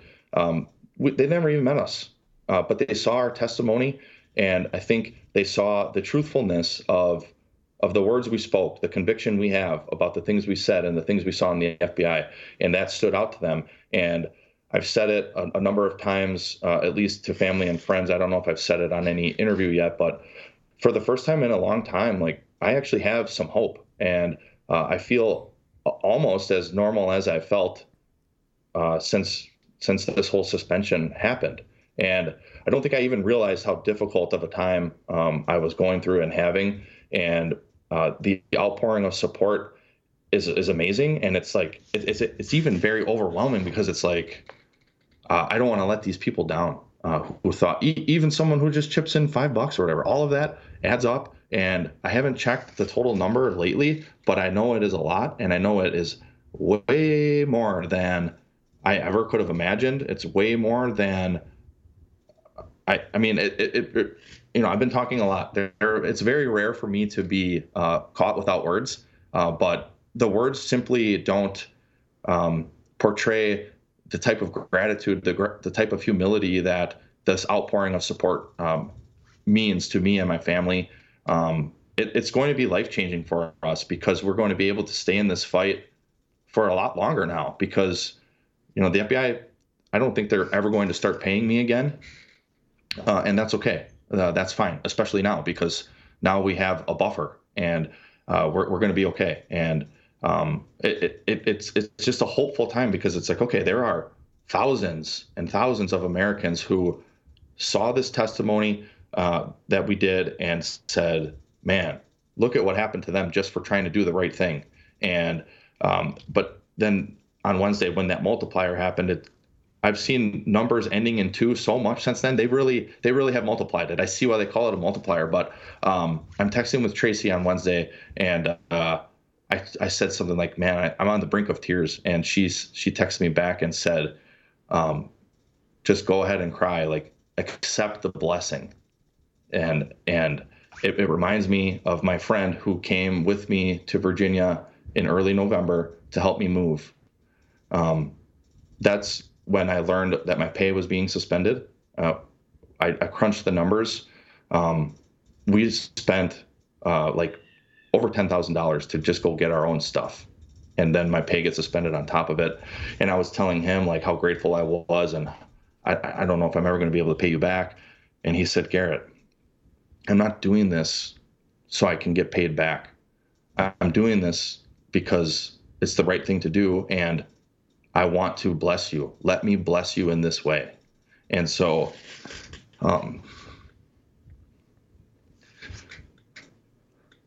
the blessings that all the people have given to us is amazing. It's astounding, and it's funny how God works, because on this journey, on this path, we've been humbled, and we've realized that we have been far too prideful in our own flesh, because we thought we can take care of ourselves. We can do it. We don't need help. But in the beginning, when my friend told me, "Let me bless you," and when Tracy said, "Accept the blessing," and all these people who are giving and are blessing us, and it's like, thank you. I mean, the words, they don't add up to what it means and what it will mean and what it has done for me and my family. And so thank you to everyone seeing this who has played a role in that. And it certainly does not go unnoticed, and it is beyond anything I ever could have imagined. One of the things that you and I have talked about offline is the difficulty that whistleblowers face. Maybe it's the betrayal that happens directly after they realize that the agency doesn't have their back. And then they try to fix it on their own. And most of them seem to have a psychological crack of some kind. Tell people what it means, if you would, what it means that you're not going and getting another job to stay in this fight. Like, I don't think people necessarily can grasp that, but I think you can articulate it if you would. Why not just go get another job? Why not just move on? For me, this is the only way, at least for now, because I truly believe that when an agency like the FBI has gone so rogue, they're a rogue agency at this point, and the light needs to continue to be shined in their darkness. And if I can play a role in that, I will, for as long as I can, because it must happen. It must happen. Otherwise, the once free America that we have grown to love and fight for as adults, most of our adult lives, and are still today, that country won't exist in 50 years if it doesn't change now. And in large part, I think that starts with the FBI because of the amount of power that they have. And so if we can continue to push forward in this way about the malfeasance happening in the FBI, and we continue to point it out, and we continue to bring up clips of people like Jill Murphy testifying and absolutely exposing that cancerous rot, we must do it. We must, because it's the only way to play our little role to help get this nation back on track. Maybe help people understand too your employment status, what it means and what has to happen in order for you to go and get another job, as people are saying. Right. So I'm technically still employed by the FBI. And so it's like a purgatory-like state, because they say you're an employee of them, but then they tell you can't identify as a special agent anymore, and they strip all your duties.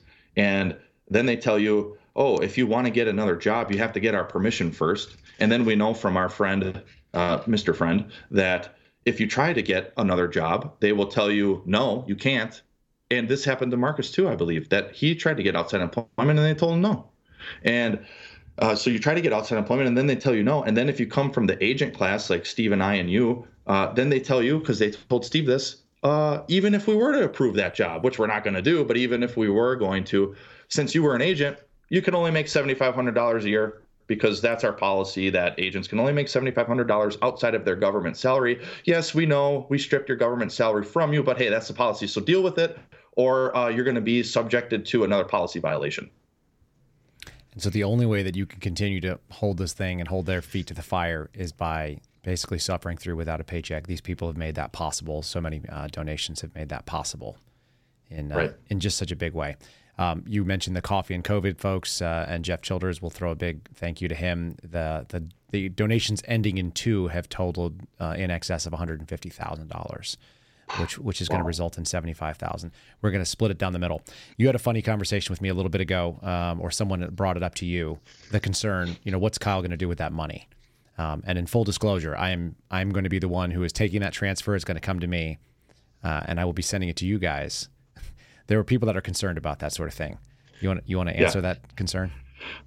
I do, because again, people don't understand, and that's fine. I don't blame them for not understanding, and I don't blame them even for being skeptical, because, I forget the reference off the top of my head, but the Bible tells us that the love of money is the root of all evil, and I think that's very clear. All we have to do is take a look around at some of the world's elites, and we know that is true.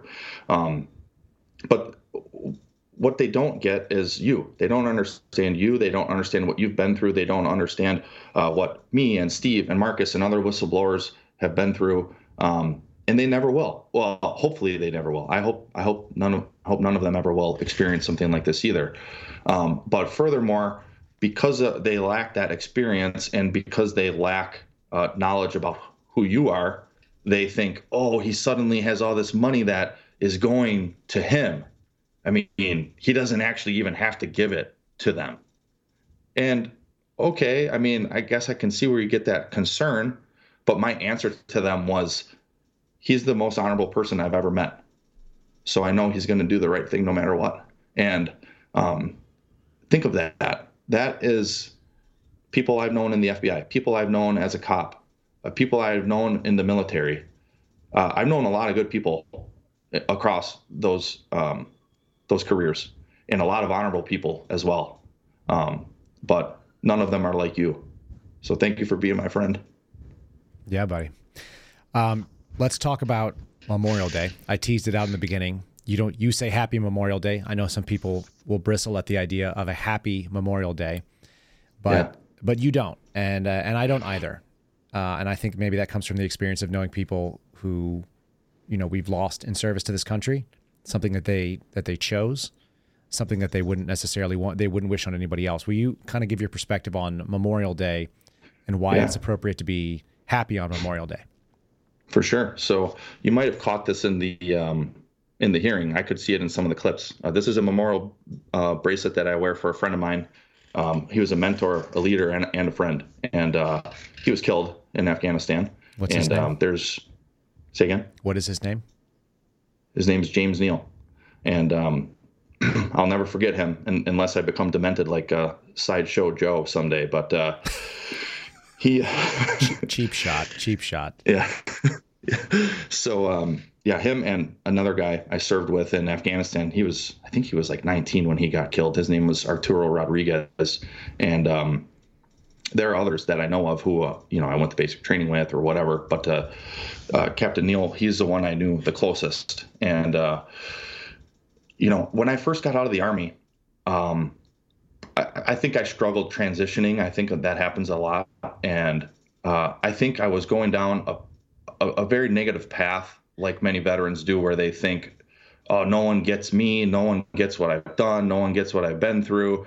And they kind of look in the rear view mirror and are like, oh man, what could have been, should have been with my military career or whatever. And I got to this point where I forget where I first heard this. I think it might have been John Burke years ago. He called those type of people vet flakes, like a snowflake, but a vet flake. And I was like, oh, that's a good point. And my mindset kind of started to shift. Probably after that first year that I got out of the Army is probably when it first really started, because I'm like, I don't want to live this way and be angry and bitter and just thinking about the past and the things I did in the Army. And so now, fast forward to today, and really the last, I don't even know, many years now, I'm at a point where I have realized, and I really don't think my mind will ever be changed again on this, that today is a happy day. It is a happy Memorial Day, because someone like my friend James Neal, he would want you to be happy. He would want you to take it's sunny and nice out here today, and it's beautiful, and it's like, you know what?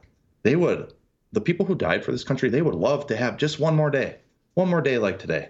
So they don't want you to be angry. They don't want you to be sad. They don't want you to be bitter. They want you to be happy. They want you to be grateful for what they gave. And I've said it this way before: live a life worthy of his sacrifice. And I fail at that most of the time. I fail far more at living a life worthy of the sacrifice of Christ. But even when I think of it in human terms, like my friend James Neal, I think, am I living a life worthy of the sacrifice that he gave? And I'm sad that I fail at that often. But if I can keep that in the forefront of my head and remember that he would want me to be happy. I remember his smile. I have it in my head right now. I can see it. And I remember the type of person he was, and the type of warrior he was, and the type of soldier and leader that he was. And he was a father and husband too. And he would want me to smile and be happy and be grateful that we still have in America. And you know what? He would want me to keep fighting for this country too. And so we have to. Yeah, well said. Very well said. Every day is a Memorial Day when you have a band like that, when you have people that you carry around with you. I'll acknowledge Carl Ennis, who was a PJ that I trained with. He's a good man. 2 combat controllers, Andy and Sean Harvell. They were brothers, also outstanding warriors. People that put it all on the line for this country. And they would want you to, they did it because they wanted this country to be able to have days like this where we can go out and have a barbecue with our families. That's what it's about.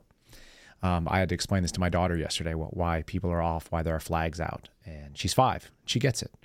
And she was immediately able to put it together and understand exactly what it was about. And, that people make sacrifices so that other people can carry on and have all the blessings of liberty that we believe in, that we believe that we all should have.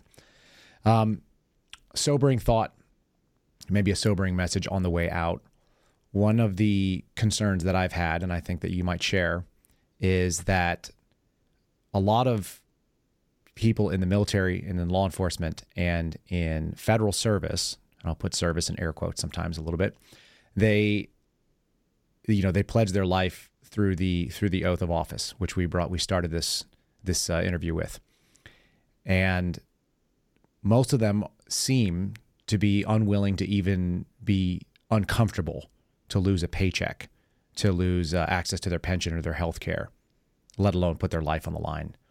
What does that make you tell, what is your advice going forward, and what is your sort of redirection if you were going to make some suggestions to people that are in these lines of service based on what we saw in 2020 and 2021 and so on? I'll let you just run with it. I'm going to let you kind of close it out, and then we'll say a thanks and a goodbye on this, folks. We're going to wrap this sucker up, but I really want to touch on what it needs to look like going forward. Yeah, I would say read that oath again. I mean, even read through the Constitution again, read the Bill of Rights, and reflect on those words. And I would say, especially, I know a lot of people in all those professions that claim to have a similar faith as me. You gotta run these things side by side, because they really do go hand in hand. We have our commands from the supreme authority, from God, and we have to do our best to live by those commands. And then, as people who swore an oath to this country and this Constitution, really go through that and consider that oath, consider those words that you said, and reflect on them and think, did I just say empty, hollow words, or do I actually mean what I said? Because if we don't right the ship, it's only going to get worse. Many of these people have kids, have families. Do you want America to be worse for your kids than it was for you, or do you want it to be better? And if that means getting stretched a little bit, and I think of the movie Braveheart, how at the end he's getting his limbs just stretched and tortured. And I don't want that to happen to me. I don't want that to happen to you. But can you get stretched a little bit to go outside your comfort zone a little bit when you see something that's wrong, when you see something that's against the Constitution, and it is? I think of it this way: especially for law enforcement, if you knowingly are doing something that is wrong, if you knowingly are working cases that shouldn't be opened, if you knowingly are violating people's rights or see it happening, you're a party to a crime. you're complicit in that. And that's contrary to your oath. And that's contrary to the laws of this nation. And it should be contrary to everything that we believe deep down. And so I guess that's my urge to people who are seeing these things, whether you're a cop or a federal agent or in the military or, even in any number of institutions or agencies. If you see the thing that is wrong, do the simple thing. It's doing the right thing. It may get hard down the road, but it's the right thing to do. And I guess if you don't and your conscience is okay with that and you can sleep at night because you're getting that direct deposit every 2 weeks, I guess more power to you for that. But the oath does mean something. So please just consider that oath one more time, go through it, and just do what's right. Wanted to say thank you to In God's Hands in the Rumble chat with a $222 all twos across the board message. We the people love you guys. God bless you. God bless our American people. That is so well said. I really appreciate the Rumble rant, but also I appreciate the sentiment of it. And Garret, I appreciate your time today. I'm appreciative of all the service and the sacrifice you guys have, you and your family, you and Heidi, all the girls. I look forward to seeing you. We have kind of a special treat coming up, I think, unless something changes. You and I are going to be able to sit and do this face-to-face again on Friday. And so, folks, we'll do our best to make this thing happen live. If we have to tape it and share it, then we will. I think we might have a full Suspendables roundtable. We'll be missing producer Phil, but we're going to have Steve and Garret and I all kind of aligning for not even the same reasons. We're all just going to be in the same place in Southern Florida. So we're going to try to get together and sit down and do one of these things. I will bring microphones for all, and we'll have an enjoyable chat, I think. If nothing else, maybe a little bit more lighthearted. But on this Memorial Day, grateful to all of you who have served, grateful to all of you who have friends who have given the ultimate sacrifice in this country, and grateful that we live in a country where we can still remember that sort of thing. Garret, thanks so much for being my guest today, and thank you so much for being a good example and giving people hope, because as much as they're giving you hope, you are giving them hope as well. Well, thanks for having me, Kyle, and happy Memorial Day, everybody. Amen to that. Ladies and gentlemen, you've been listening to the Kyle Seraphin Show. If you like what you heard, please hit that the like button. Please share and subscribe if you're interested in getting these more. We do these shows live, 8:30 in Texas, America. That's 9:30 for those of you who are on the East Coast. If you're on the West Coast, it's awfully early at 6:30 in the morning, but you can show up and join us there too. And if you are interested in sharing it on Apple, Spotify, iHeartRadio, and so on, you can do that. It is always available for a replay. If you don't have time for the full show, by all means, take it with you where you go. These Monday shows are always a little bit long on purpose. I figure you've got the whole week to listen to it, and we are appreciative for your listenership. We're appreciative to our sponsors, Catholic Vote, Patriot Coolers. Again, use promo code Kyle there, and you can also join CatholicVote.org.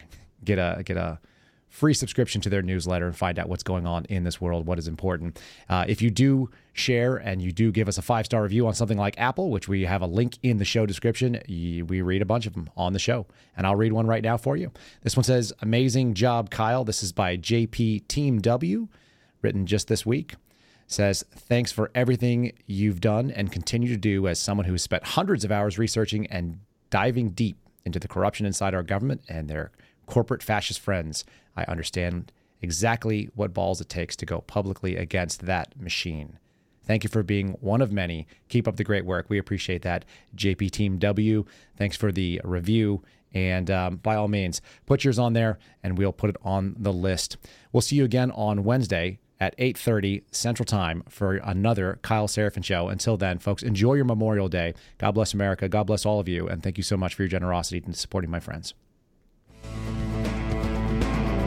Thanks for listening to The Kyle Seraphin Show. Be sure to follow him on Twitter and Truth @Kyle Seraphin.